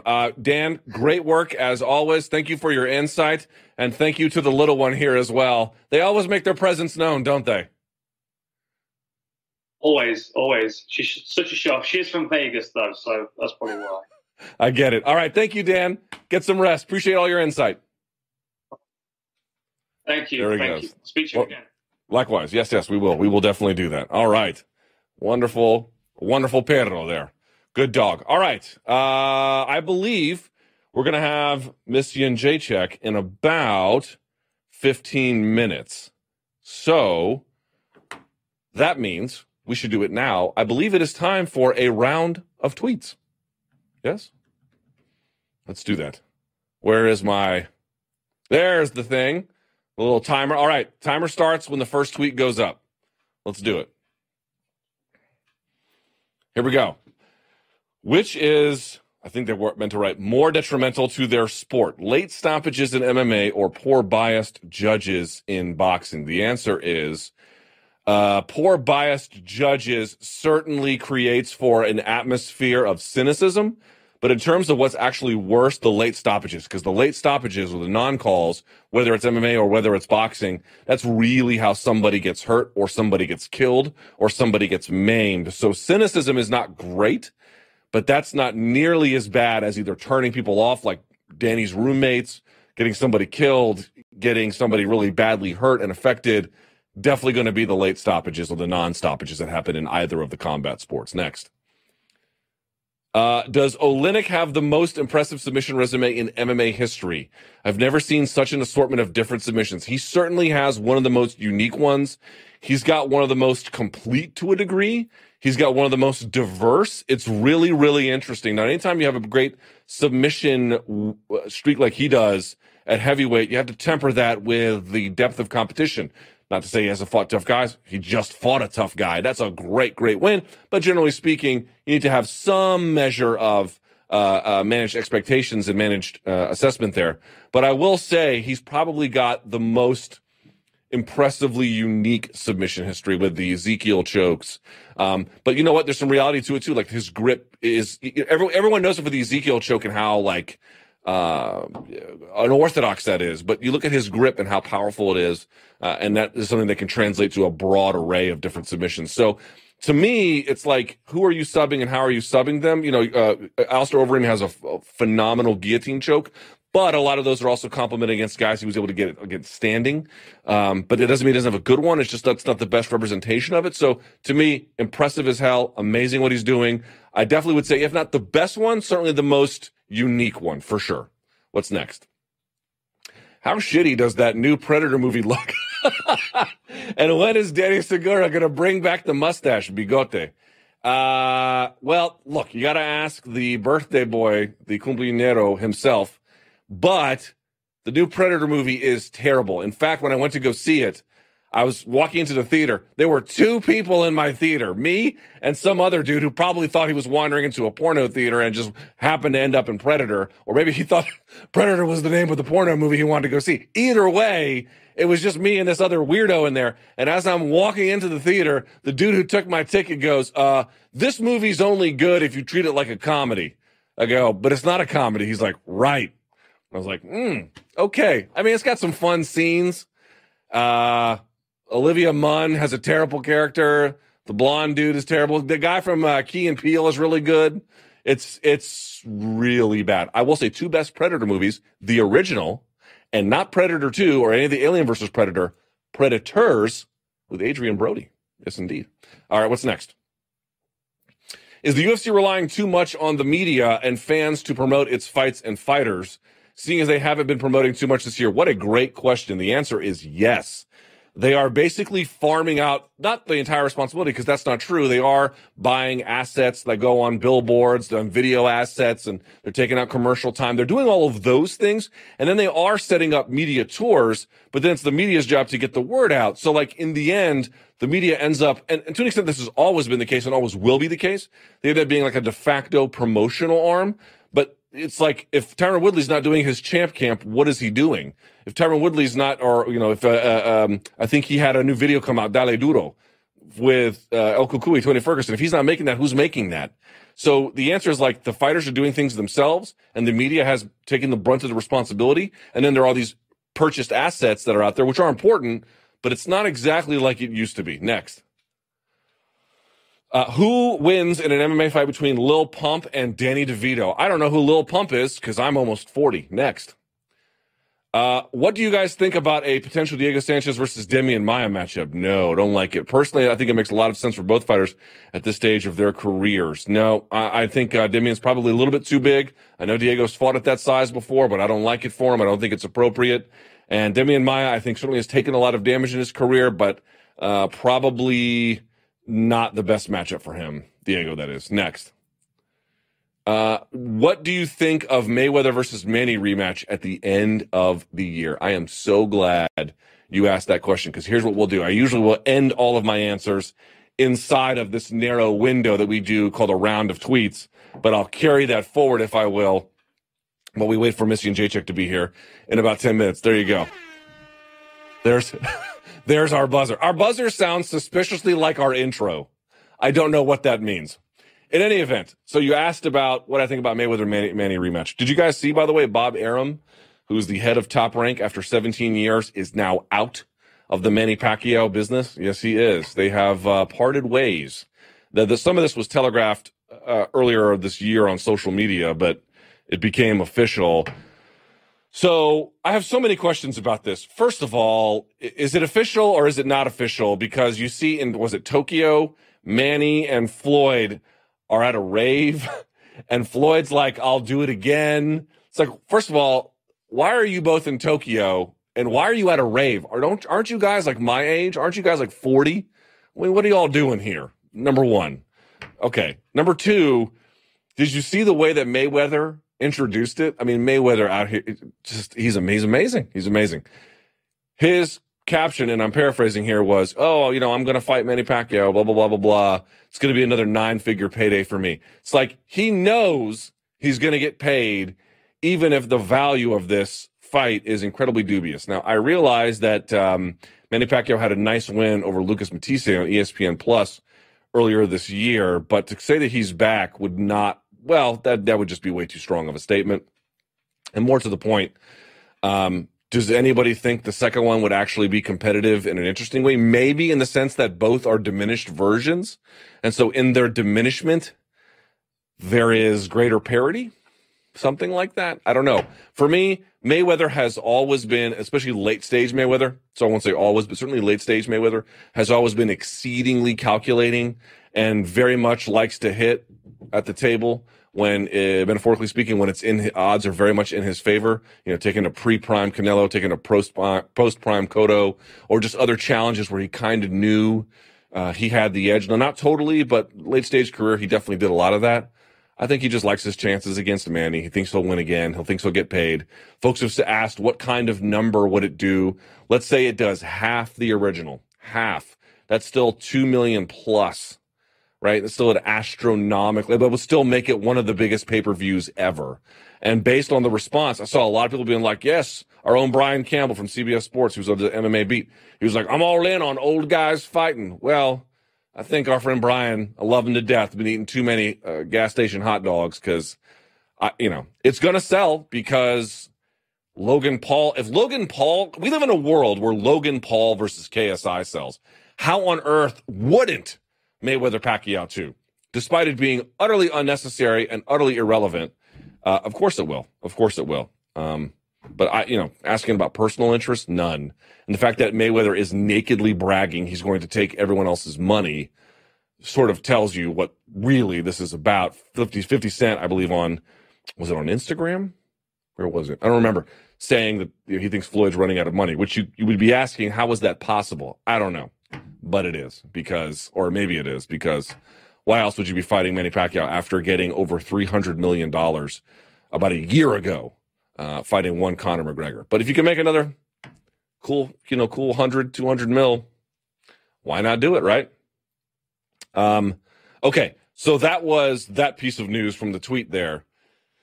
What about the other big boxing fight this weekend? I had two takeaways from Canelo Triple G, if I can. First of all, it was great to see the fight. What a phenomenal fight, right? Just sensational action. Both guys absolutely brought it. I have two real feelings about the fight now that it's over. And the first is that I saw a lot of people being like, boxing's corrupt. I mean, it is to an extent, right? Boxing is, these judges are corrupt. These judges, squirts yellow mustard. These judges, they're out here they're just taking bribes. And I'm like, I have good news and I have bad news for you, right? The good news is they didn't take any bribes. You never really know, but my hunch is that that's not really true. Here is the bad news. You live in a world where you can have a sport where three different responses, all of them different from the other, one as Canelo unanimous decision, one as draw, one as Triple G unanimous decision. All three are basically justifiable in the end. Now, I had Triple G winning. I take my hat off to Canelo for marching forward. He got a little tired there late, but wow, what a ballsy way to fight against a heavy-handed fighter like that. Amazing, right? Totally amazing. So I have a little bit of trouble understanding exactly how Canelo won, but he did. I can't really cry about it. It's not a robbery at all. When a fight is that close, that's just what you get. But I just saw some of the responses. Like, this is a bribery because boxing's corrupt. Well, boxing's corrupt, but not so much. I mean, yes, historically there have been people who've taken and given bribes. I understand.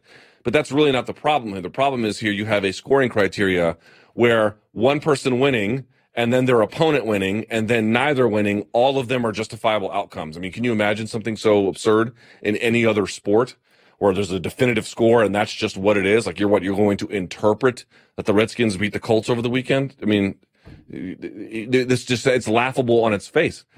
But this is just what you get with the 10-point must system. This is what we have inside MMA. And it's frankly, however bad you think the 10-point must system is it's designed around boxing. And even boxing can't get to a situation where they don't have a situation like this, right? You can say whatever you want about, we adapted a system from another sport, and that's why it gives us problems. It gives them problems too. And you saw it there on Saturday night. So however you scored it, the answer is probably fair given how we judge fights, but how we judge fights, I still believe, whether it's boxing or it's MMA, is in desperate need of complete revision. Now, the other takeaway I had was that, yes, it was a fun fight and everyone was out there crying about it. But it was more than just a fun fight, right? Like, here's the reality. I like MMA more than boxing.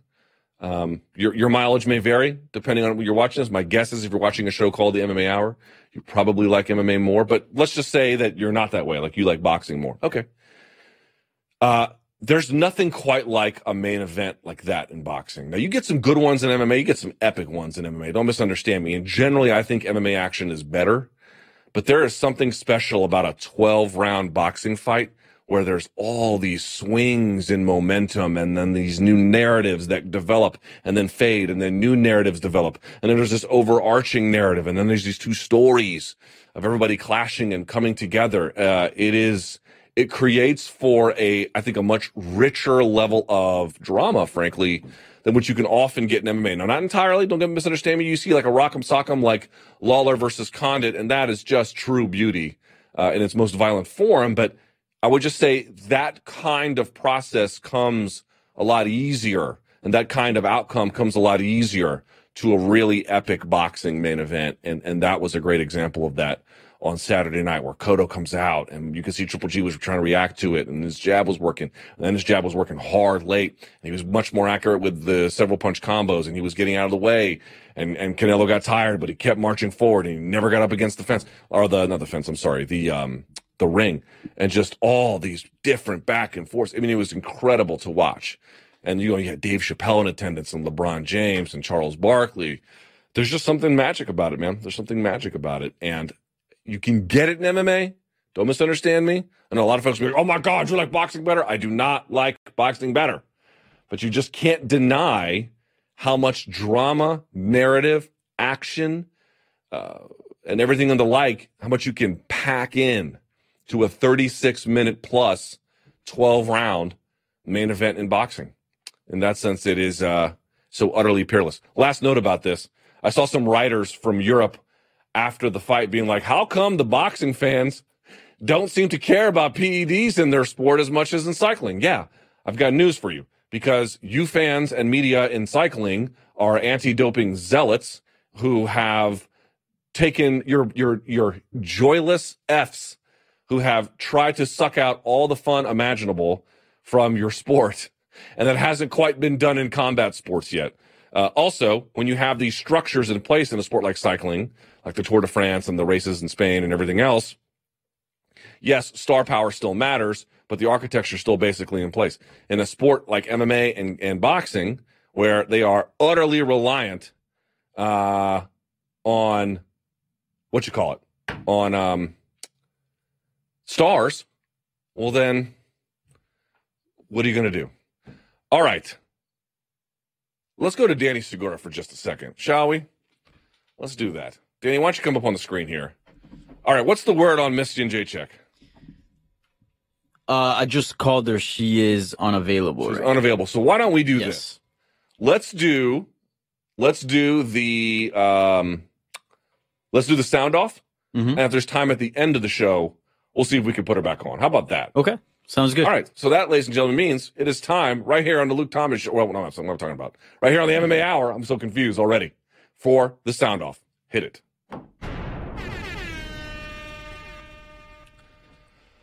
All right, Danny. All right. So we talk about Oleinik, right?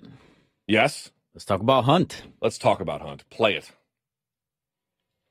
My name is Aaron. I'm calling from Montreal. Just wondering, what do you guys think is next for Mark Hunt after the submission loss to Oleinik? He seems to still be in great shape, fighting great at 44. He seems that he can still hang and bang with the best in the world. Got caught in a submission by Oleinik. But what's next for him? Should he wait for Ngannou to see what happens there? What do you guys think? Thanks. Yeah, good call. You know what I think, Danny? He's still ranked around 8. Now, he might drop, so he might be somewhere around the top 10, depending on how the rankings go. And again, everyone's going to dispute, the rankings, he belongs X and not Y position. I'm only using 10 as, let's say a rough placeholder. Maybe it's 9, maybe it's 11 or 12. Let's just see. But my point would be, what about a fight against Tai Tuivasa? Right? The pride of New Zealand versus the pride of Australia? Something like that? Or no, you guys, sort of two guys with the same background, basically. Aren't they related, if I'm not mistaken? They might be. I think all they the are. better. Or is that with Tyson Pedro? I can't even remember anymore. I can't keep it straight. He's been a sparring partner with him forever, so they probably wouldn't.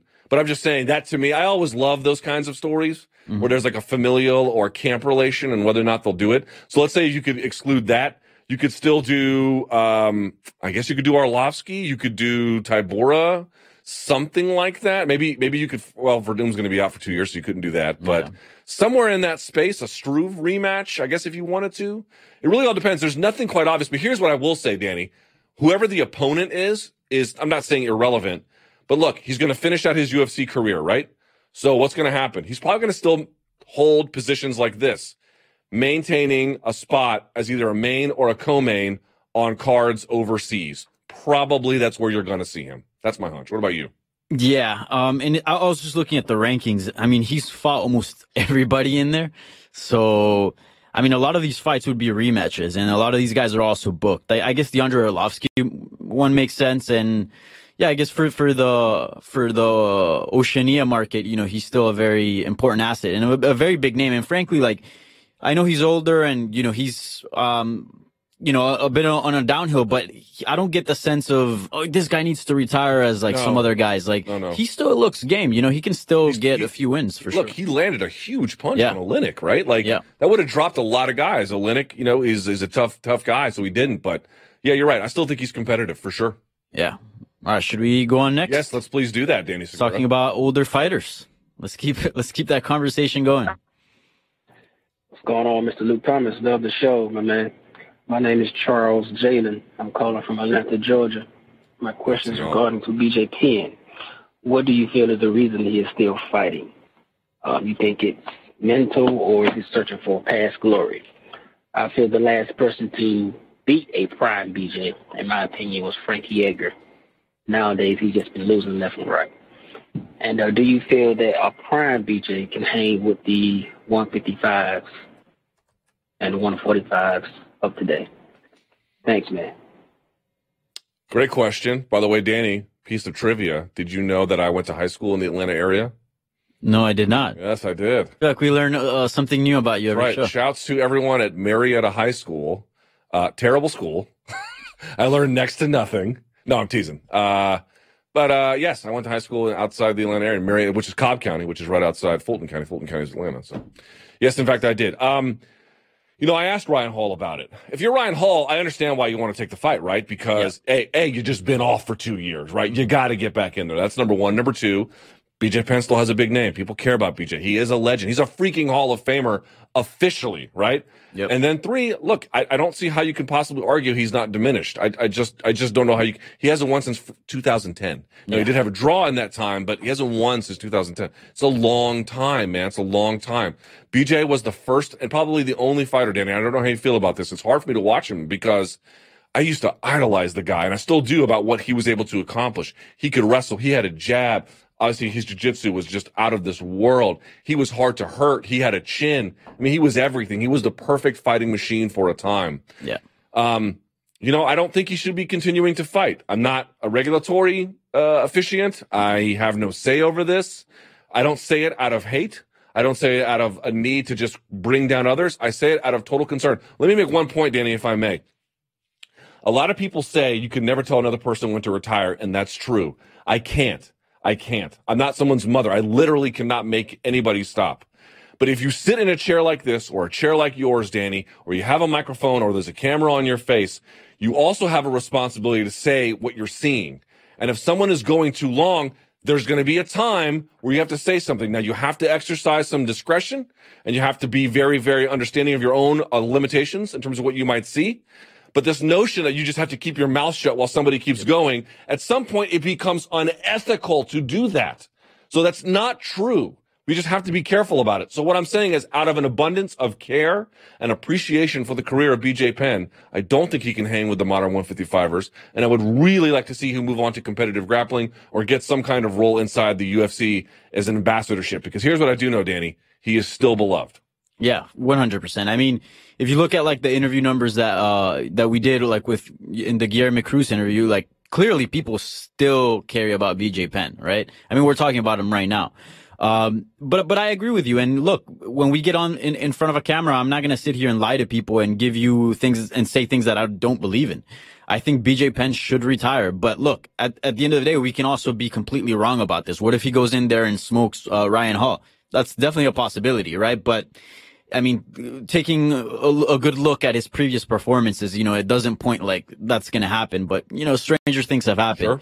Sure. But, I'm not comfortable with BJ stepping back in the octagon. But if you absolutely must do it, at least is at 155. So, he's not going to be putting his body through a drastic weight cut. Agreed. And two is against Ryan Hall. Look, Ryan Hall's a great fighter. Against Gray Maynard, he displayed a very good striking, but this is not a guy that's going to go in there and just knock you out and cause a lot of damage in that sense. You know what I mean? Mm-hmm. So in that sense, he got the perfect matchup. So I am somewhat not content, but look, if he's going to fight, at least he got, the best possible scenario for a return. I think I agree with all that. I would say this. I think people are sleeping on Ryan's jiu-jitsu and then his ground and pound because you haven't seen a whole lot of it. but I have felt his control personally. He doesn't look like some physical powerhouse, but I got to tell you, when you lock up with him, he's very strong, very strong. He's got that, you know what kind of strength he has? He's got that American Ninja Warrior strength. Yeah, you know what I'm talking about? Yeah. Well, you get these baristas. That weird finger strength. Yeah, like you get these dudes who look like they're in a trench coat mafia, but then they can just go across the monkey bars real fast. Yeah. He's got that kind of, man, he grabs your wrist and it's hard to break it, and he's like half my size. So yeah, he's strong. Oh, I bet. But BJ is strong too. So yeah, we'll see. I mean, at this point, it's already, the fight's going to happen. Exactly. So here we go. At this point, let's just enjoy it. Now let's switch topics and let's talk about Oscar De La Hoya and his involvement in MMA. All right, this ought to be fun. What's up, Luke Thomas? This is Steve from Central Indiana. Just sitting here watching some fight previews with my little baby daughter, trying to get you some more female fans for the future, so we're bringing her up right. Thank you. I wanted to ask a question of you guys today. I just got done watching the Ortiz-Liddell press conference for their third fight, and I was kind of surprised at De La Hoya's demeanor throughout the press conference. He said he was trying to be an empowerment entity for the fighters instead of a competitor to the UFC. And with all the profit sharing that they are going to be having with this fight, do you think that Oscar is actually starting something positive for the sport of MMA as opposed to just answering back to Dana White and the UFC for their Mayweather-McGregor fight with an Ortiz-Liddell 3 bout? Have a great day, guys. Bye-bye. That's a good question. Very good question. Yeah. So he was on, I had him on my radio show. We tried to get him on this one. The timing didn't work. So I had him on my radio show. Mm-hmm. And I asked him that very question. I was like, how much of this, because, he's a vicious competitor against Top Rank, or he tries to be anyway. So in the boxing space, you see that kind of thing all the time. Plus, remember those outbursts that he had prior to Mayweather-McGregor. This is the worst thing ever. I can't believe this is not real boxing, blah, blah, blah. And in the end, I actually think that fight helped boost the profile of the first Triple G Canelo fight. Mm-hmm. But this idea that this is all philanthropy let's be serious. This is clearly not true. Like, look, the UFC gets into trouble a little bit because they are worth $4 and $7 billion, and there's a question of profit sharing, right? Or when Dana White tries to bring in, I think the Las Vegas Review-Journal reported that he had brought in, or maybe he even tweeted it on social media, he brought in a snow in his house or in his driveway, so I think kids could play with it during Christmas. So something like that. Some sort of like true display of financial wealth. He brought Kendrick Lamar to his son's birthday party. Here's the truth about that. On its face, there's absolutely nothing wrong with any of that. Look, you're allowed to make profit in this country. In fact, when you make profit or I make profit, usually that means people around us might be able to make profit as well. That's making money. I don't mean to sound like Gordon Gekko, but I'm sorry. Like, there is a value to being able to earn money, particularly a lot of it. The question is how it gets distributed, and that's a separate conversation for a separate time. But I'm not mad at UFC for making money. I'm not mad at Dana White for being rich. And if Oscar De La Hoya wants to make money in MMA, good. Not enough people make money inside MMA, whether it's media or fighters or whoever. So I don't know why he can't just be honest. Like, I get the pitch, right? The pitch is, hey, everybody, my name's Oscar De La Hoya. You might not know me from my work inside the work that I do inside MMA, but here's what I'm going to do. Do you feel like you're underpaid? Because if you do, then I'm the guy for you. That's really what this is about. It's a bit of a dog whistle to all the fighters out there who are unhappy with their pay. It's not a philanthropy. He's not out there. I just don't care about anything else other than making sure those guys are paid. Yes, he wants to get them paid because he wants enough money to come in that they get paid and he get paid. And frankly, there's nothing wrong with that. I don't understand. I get the sales pitch, but it just seems a little silly to be like, well, what really matters to me is taking care of these fighters. No, everyone wants to get rich. Go get rich. It's fine. That's where I come down. So he asked, is this fight, are his MMA efforts good for MMA, right? So you just talked about the profit section. Yeah. What about the fact of putting Ortiz and Liddell in a fight? I mean, is that good for MMA? I didn't think so, but here's the reality. Like, Mayweather and Pacquiao are going to fight, and Pacquiao's certainly taken a ton of damage. I mean, when I saw him get flatlined by Marquez, I thought for sure that I was like, did he? I mean, I'm not even trying to joke. I thought he died for a second. That was a vicious KO, and he's been fighting since then. Big tough guys too. Like, So in any case, he's taking a ton of damage, and God only knows what kind of tax bills he has to answer for. You know, we hear in the tens of millions. But look, they put the fight in California. We talked about this in the MMA beat, and both those guys passed all their tests. So the central tension in here is, are we cynical and not realizing that these guys are much healthier than we think, or certainly capable of fighting, or are these tests worthless? And I don't have enough medical information to know whether these tests are worthless. So they went to the state with one of the tougher regulatory schemes in place. Mm-hmm. What can I really say, dude? I think if he's successful and other fighters can get paid in the way in which he envisions, that ultimately is good. But if this is some exploitative affair where guys don't get paid the way they're supposed to, where there are health risks associated with what they're doing, then in the end, it'll be a very different report card. That's true. I agree with that. By the way, real quickly, did you see what Tito said this weekend? I did.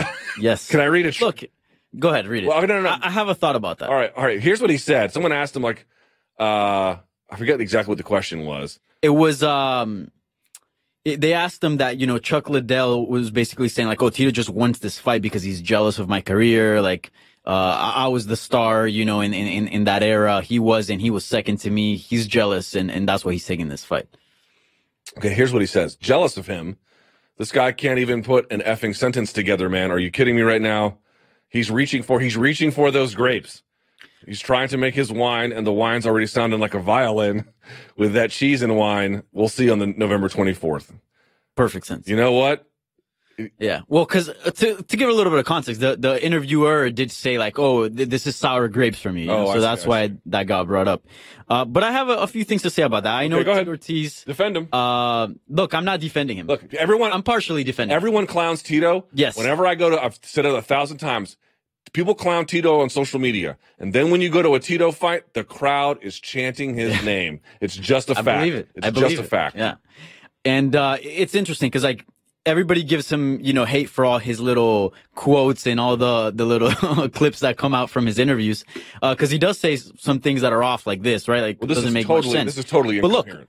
But look, the truth is that speaking on camera is extremely difficult. I mean, I'll just say this. We get a bunch of voicemails of people calling, and we get 3-4 back-to-back calls from the same person. They just go on, they're like, hi, this is, and then they get all nervous and they hang up. And then they do it a second time, a third time. So I'm not defending Tito, but I feel like people think being interviewed and being on camera is a lot easier than what it actually is. And sometimes you say dumb things. Look, I've said dumb things. Everybody has said dumb things. Yeah, I don't think I've said anything like that, though. Right. No way. You haven't said anything about grapes and violin. And to your point, you're absolutely right. Talking on camera is hard. Yeah. I've said a number of very stupid things. I did some commentary gigs early on in my MMA career. I go back and listen to them, and they're all cringeworthy, terrible. People have often, like, when I've criticized other commentators, people have often asked me, oh, what, you could do better? No, I cannot. But I can at least make an assessment about what is and isn't going right. But you're right. But here's also the point. If you have that kind of liability, limiting that liability exposure or limiting the exposure to that liability is kind of important. Yeah. But you know what? Here's what I know. I think this fight's going to do well. I don't know how many pay-per-views it's going to sell, but people are going to be in that arena to see Tito and Chuck. So laugh it up now, but they're going to have the last one. I am very confident of that. I think it'll do well. All right, next. All right, let's keep the boxing MMA theme going on. All right. Hey, Luke. This is Carlos from Austin, Texas, and basically just wanted to ask your thoughts on, based off this weekend off the big boxing showdown, what if Conor beats Khabib? Does Conor call out Canelo? Is that even worth another circus/money fight? I want to see what your thoughts on that was. Thank you. I know it's a bit of a silly question at first, but think about it. Is it possible that McGregor goes back to the boxing world? Boy, that would be a real bad idea to go box Canelo. A horrible idea, but I mean, tell me that wouldn't sell. It would sell. I actually feel like if he's fighting Pacquiao again, why wouldn't he fight McGregor again? Mm-hmm. Or why wouldn't, even this seems less likely, why wouldn't Mayweather fight? Nah, I don't think he will, because this would be a bad idea. But if you're talking about something that would be a revenue generator, Mayweather Canelo 2 would be a revenue generator, right? Yeah. Anyway, I would say Canelo, no chance. That is just. I mean, you could Reaching say for the stars. I mean, it was the argument was, well, Mayweather's one of the best of his generation, but he's long past it, and his legs look like they weren't there in that fight against McGregor, right? Like relative to who he used to be, anyway. Right.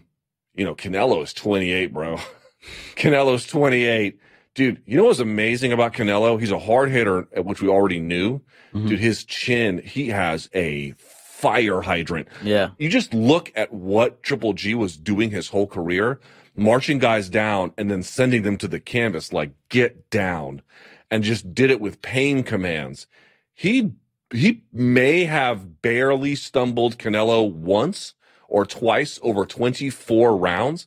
That is shocking, dude. Trust me. If he wanted to make money, that's a great way for McGregor to make money. That seems like a terrible idea for your health. Yeah. What about any other matchup? Malignaggi? The Malignaggi one is the right one to make if you want to make money and have it be reasonably competitive, because you have the sparring session footage, you have all of them going back and forth. Got a story. And it's the kind of, I think it's the kind of fight that McGregor wouldn't mind being in, which is to say, he likes the matchup itself, plus the media circus, because he just dominates the media circus. Yeah. And then to sick his fans on Malignaggi, either in person or on social media, and not like to attack, but I mean verbally attack. Dude, he just controls the entire thing. So maybe that's the way to go. Maybe. All right, now we got a request from an international fan. A request from an international fan. Is it? Yep. Okay, let's see. Good afternoon, Luke. How are you doing? Well, this is Miguel, one of your biggest fans from Spain. Uy. And I wanted to ask you something real quick. Me encanta España. Can you please stop insulting my favorite football team, Barcelona? Because I like listening to you and watching your podcasts, but I do it for the MMA. If you speak about football, please be respectful with the other teams, because you have very, very big fans, Barcelona fans, listening to you, and we don't like getting like cheap shots in every single podcast or program or show you participate in.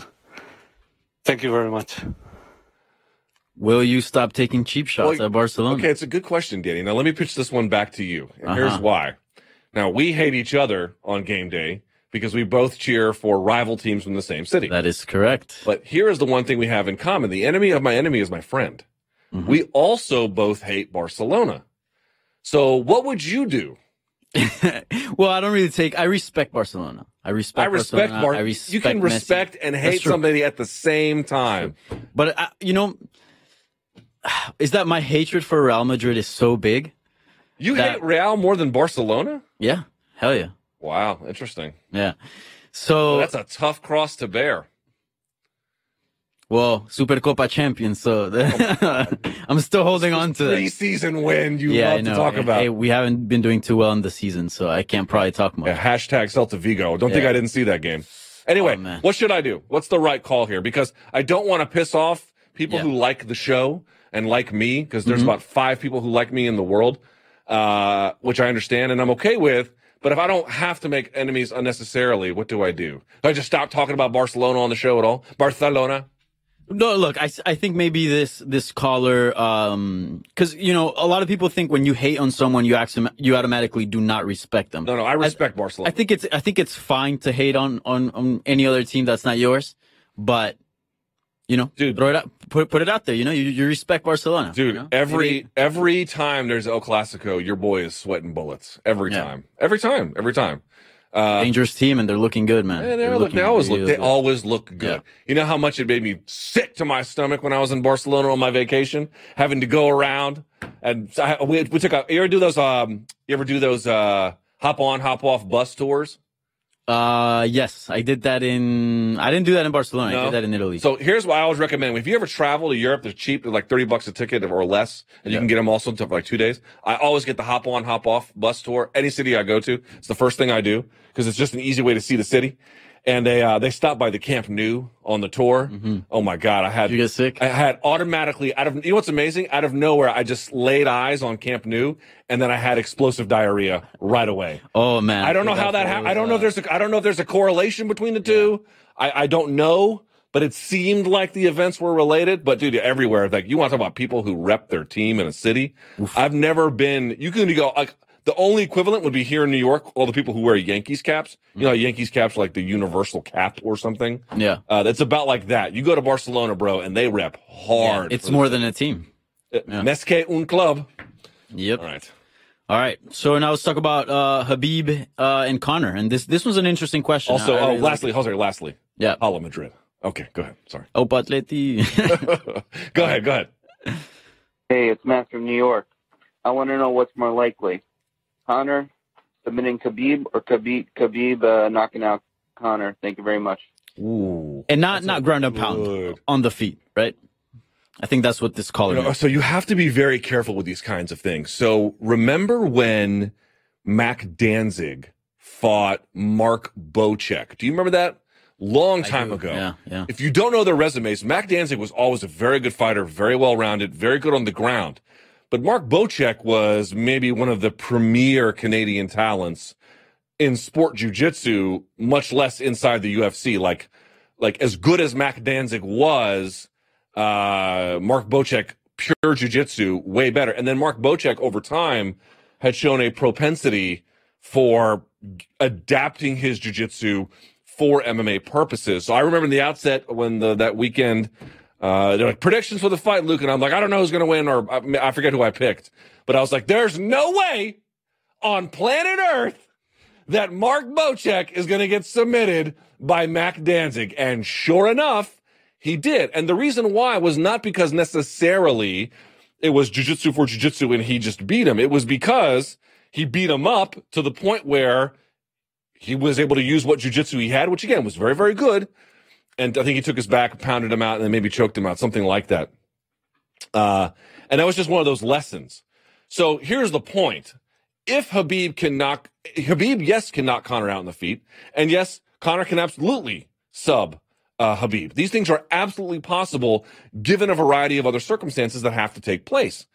So I would say his question was, Danny, if I recall correctly, which one is more likely? Yep, correct. Right, which one is more likely? I would say it's more likely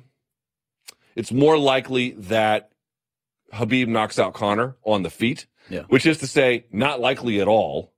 But I can see a case where Conor's getting thrashed, makes it to the end of a round, gets up, and remember how tired he looked, Danny, in that Mayweather fight, where he was just like stumbling around, almost looked drunk because he had no energy. Mm-hmm. If that's the case, where he's not much of a striking threat, I can see Khabib going after him on the feet. I don't think it's likely. That's not how I see the fight going. But for Conor to submit Khabib, again, it could be possible. But for that to happen, they have to be on the ground, right? If they're on the ground, dude, Conor's got devastating ground and pound. He doesn't have like this avalanche of attack, but what he does have is super precise, hard shots, dude, that turns guys belly down. It makes them cover up. It makes them go to sleep. So to me, if they're on the ground, Khabib's going to get ground and pound if it's going, for Conor. Yeah. And on the feet, I just see, again, terribly unlikely, but I can at least imagine that happening before Khabib getting submitted. Yeah, 100%. I have to agree with that. And even if, like, let's say Conor for some reason, wobbles Khabib and has the opportunity to sink in a submission on the ground, like a lot of submissions, they put you in a certain position where you may be giving up position, right? If you don't get it. And I don't think Conor's willing to take that gamble. Conor is a really, really smart fighter. I don't think he's going to drop for a guillotine, just even if Khabib is super hurt, just because like there is a chance that he might get out and, well, he's now on bottom. Yeah. And that is hell. So I would agree with your statement. I think Khabib knockout is probably the most likely one. Well, given the two scenarios. Right. Which is to say also not very not very likely either. Yeah. All right. Let's keep the Conor Khabib train rolling. All right. Let's do it. And this is another important point that another fan brings up that we didn't, at least me personally, didn't really think about. What's up, Luke? Andy from Connecticut. Wondering, I hear a lot of scenarios going around. If Conor wins, who he can match up with. If Conor loses, who he can match up with. Haven't heard anyone talked about the immediate rematch. Any chance Conor loses and plants his feet and gets a second title shot against Khabib? Okay, interesting question. I hadn't thought much about it. I'll say this. That's a good one. I would say if the end is, if there's a split decision, 100%. If there is some kind of referee error or the referee gets involved in a way where folks feel like the result isn't as legitimate as it should be, 100%. If the fight is competitive, tooth and nail, and folks think the wrong guy won, even if, again, so for example, people think Triple G won, I did, but he didn't.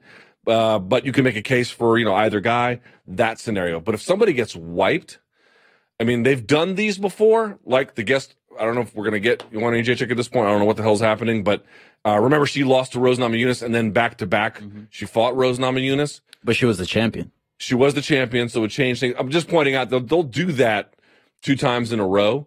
So, but let's say Khabib gets smashed. Do they do it again? Maybe because let's say he goes into the fight injured. Oh, I had a busted rib, I had a broken ankle or something in those scenarios. But if it's like a normal fight, like for example, let's say it looks like the Alvarez fight.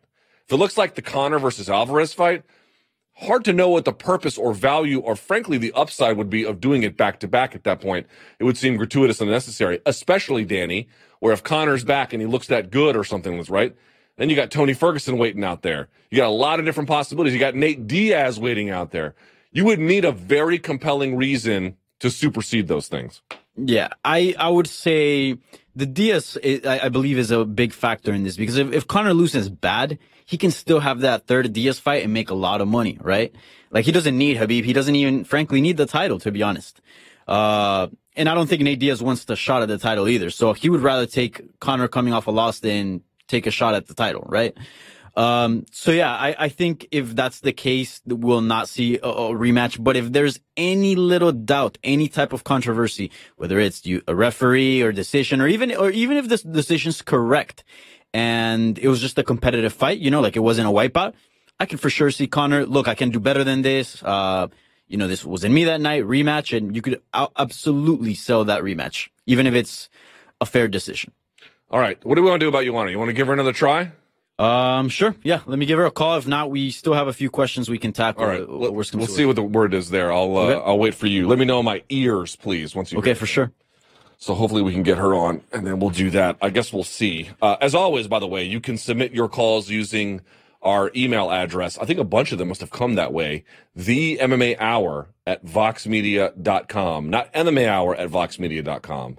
The MMA Hour at voxmedia.com. And of course, you can also call the hotline at any time, 844-866-2468. 2 great ways to get in touch with us. And of course, you already know about the tweets using the hashtag the MMA Hour. So 3 ways, really 2.5, but 3 ways you can get in touch with us and be a part here of the Sound Off. I always love doing the calls. At some point, I like to do them live. We'll figure that out down the road. Taking calls is one of my favorite things to do. It's one of the most important things I think to do. Really, if you think about it, like taking calls or even live calls or even voice messages, it's like the original social media, right? You say something, people react, you go back and forth to that. And this is sort of like real, meaningful interaction at times. I like that. That's one of my favorite things to do. A little bit hard to do given some limitations, right? A lot of people get nervous calling or, not every topic is call worthy, but certainly one of my favorite things to do. Hoping we can get Misty and Jacek here. If not, we'll finish up with some calls, and that'll be that. So, did y'all see her interaction with the reporter over the weekend? That was a little odd, right? That was a little weird. But it was hard to tell if that reporter was like fishing for her to say something negative on purpose, in which case, you shouldn't be doing that. But at the same time, I don't really feel like it's off limits to ask those questions. So it was in that middle space where it was a little bit hard to tell what was up and what was down. But hopefully we can get a chance to ask her here, and we'll see how that goes. Let me see. What else? Anything I'm forgetting from the weekend? Of course, Eric Anders. Shouts to Eric Anders for doing a phenomenal job, winning his last fight, getting right back on the horse, going right back to Brazil. I feel bad for Jimmy Manuwa. I don't know what happened there, but taking on Thiago Santos, man, Eric Anders is a beast. We were talking about on the MMA Beat, the MMA Beat, how he had this great momentum going into the Lyoto Machida fight, doesn't win, and it got real quiet. Well, then he got that last win that was great, and then he can go down to Brazil and get another one back to back like that. Boy, he can resume the kind of trajectory I think that he was on before, which would be phenomenal to see. All right, do we have any resolution, Danny, or what? Yes, no? Oh, look, it's 1:55. I mean, we're out of time. We got to move on. What are we going to do? Let's just move on, all right? We can't, I got things to do. I don't know what happened. I apologize. Sometimes we have guests, and then sometimes things happen. What are you going to do? Let's do some more questions, and then we'll call it a day. It's kind of weird that we have these guests, and then at the last minute, they keep falling through. It's a little hard to understand why this keeps happening, but... Yeah, it's always hard to schedule and manage life things, right? Yeah, it certainly is. Difficult. Yeah, certainly been interesting here. Yeah. Okay. Any more calls, please? Okay, so you want to talk about bantamweight division or about champions overall? We got two different questions here. Ooh, you know what? It's your birthday. You can pick, birthday boy.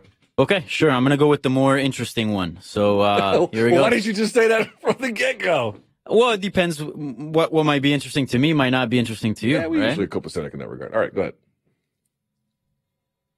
Hey, Danny. Hey, Luke. Welcome back. This is Angel calling us from South Florida. So my question is, with Montano being stripped and stating that it was partly for her not being a draw, should Woodley and other champions who are not a draw be in fear of also being stripped of their belts? Great question. What a fantastic question. Phenomenal. Dude, the questions the last 2 weeks on the phone, dude, they've been rock solid. They've been fuego. Rock solid. You know what? I have made this point and people have dismissed it. They have laughed at it. They have said there's no way. But when you create all these interim titles and then you take them away and then there's this creep into the space of the champion. Now, again, I'm not saying there's no good case for stripping Nico Montano. Champion shows up and doesn't even weigh in. That's a problem. In some regard to her responsibility needs to be paid. At the same time, you can't think about you can't ignore rather the broader context here, which is that there's just uneven application of justice. There's really no rules. A lot of this was done probably to facilitate getting the belt towards Valentina Shevchenko anyway. There's just a lot of things that are not considerations about the infraction in question. And I think as you begin to devalue titles generally, and as you begin to find reasons to take titles, first interim, now full-on flyweight, do I think Tyron Woodley is in jeopardy of losing his title? No, I do not.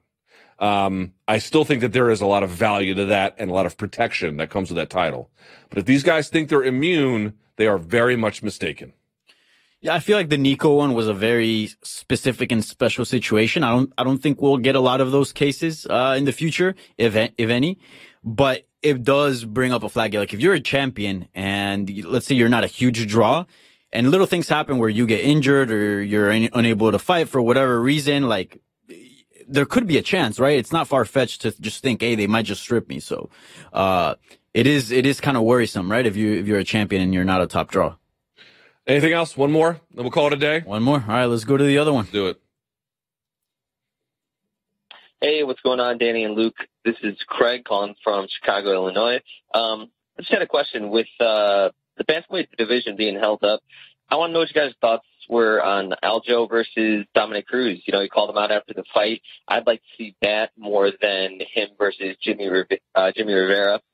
And Aljo looks great. I mean, worst case scenario, Aljo beats Dominic, and he's right in this, shot for a title. And if Dominic beats him, then it's the warm-up fight he needs to get a shot at the title. So I'd love to hear what you guys think. Thanks.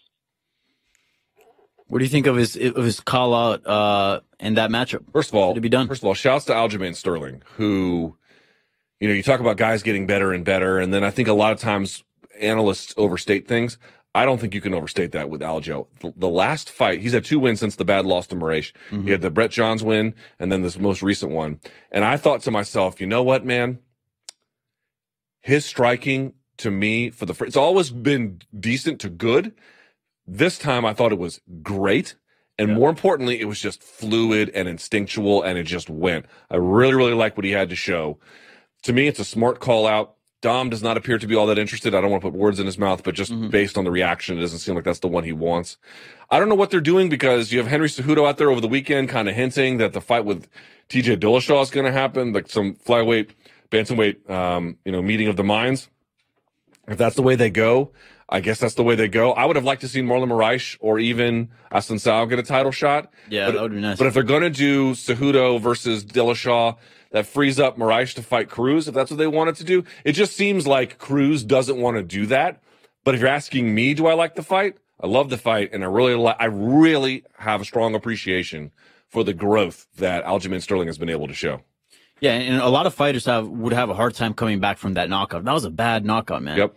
And he's been able to look sharp, and not only that, but keep improving. And not gun shy at all. Yeah, exactly. So I'm all for him getting a step up in competition if that means Dominic Cruz, but I doubt that fight happens, to be honest. Who do you think Dominic Cruz fights when it's all said and done?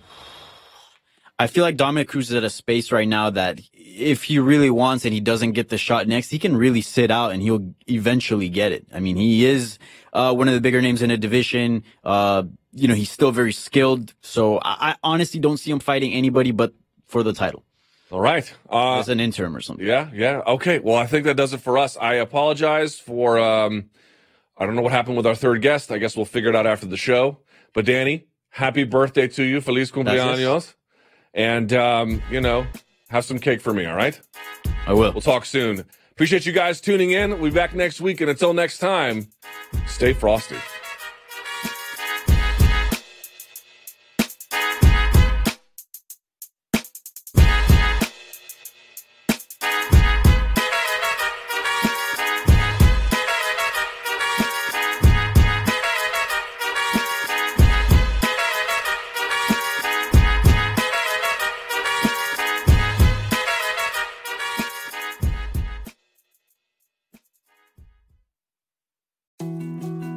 More to-dos, less time, and an infinite number of tools to keep track of. Sometimes doing business has never felt harder, but you don't need a miracle to hit your goals. You can just use HubSpot, because their all-in-one customer platform can make growing your business infinitely easier.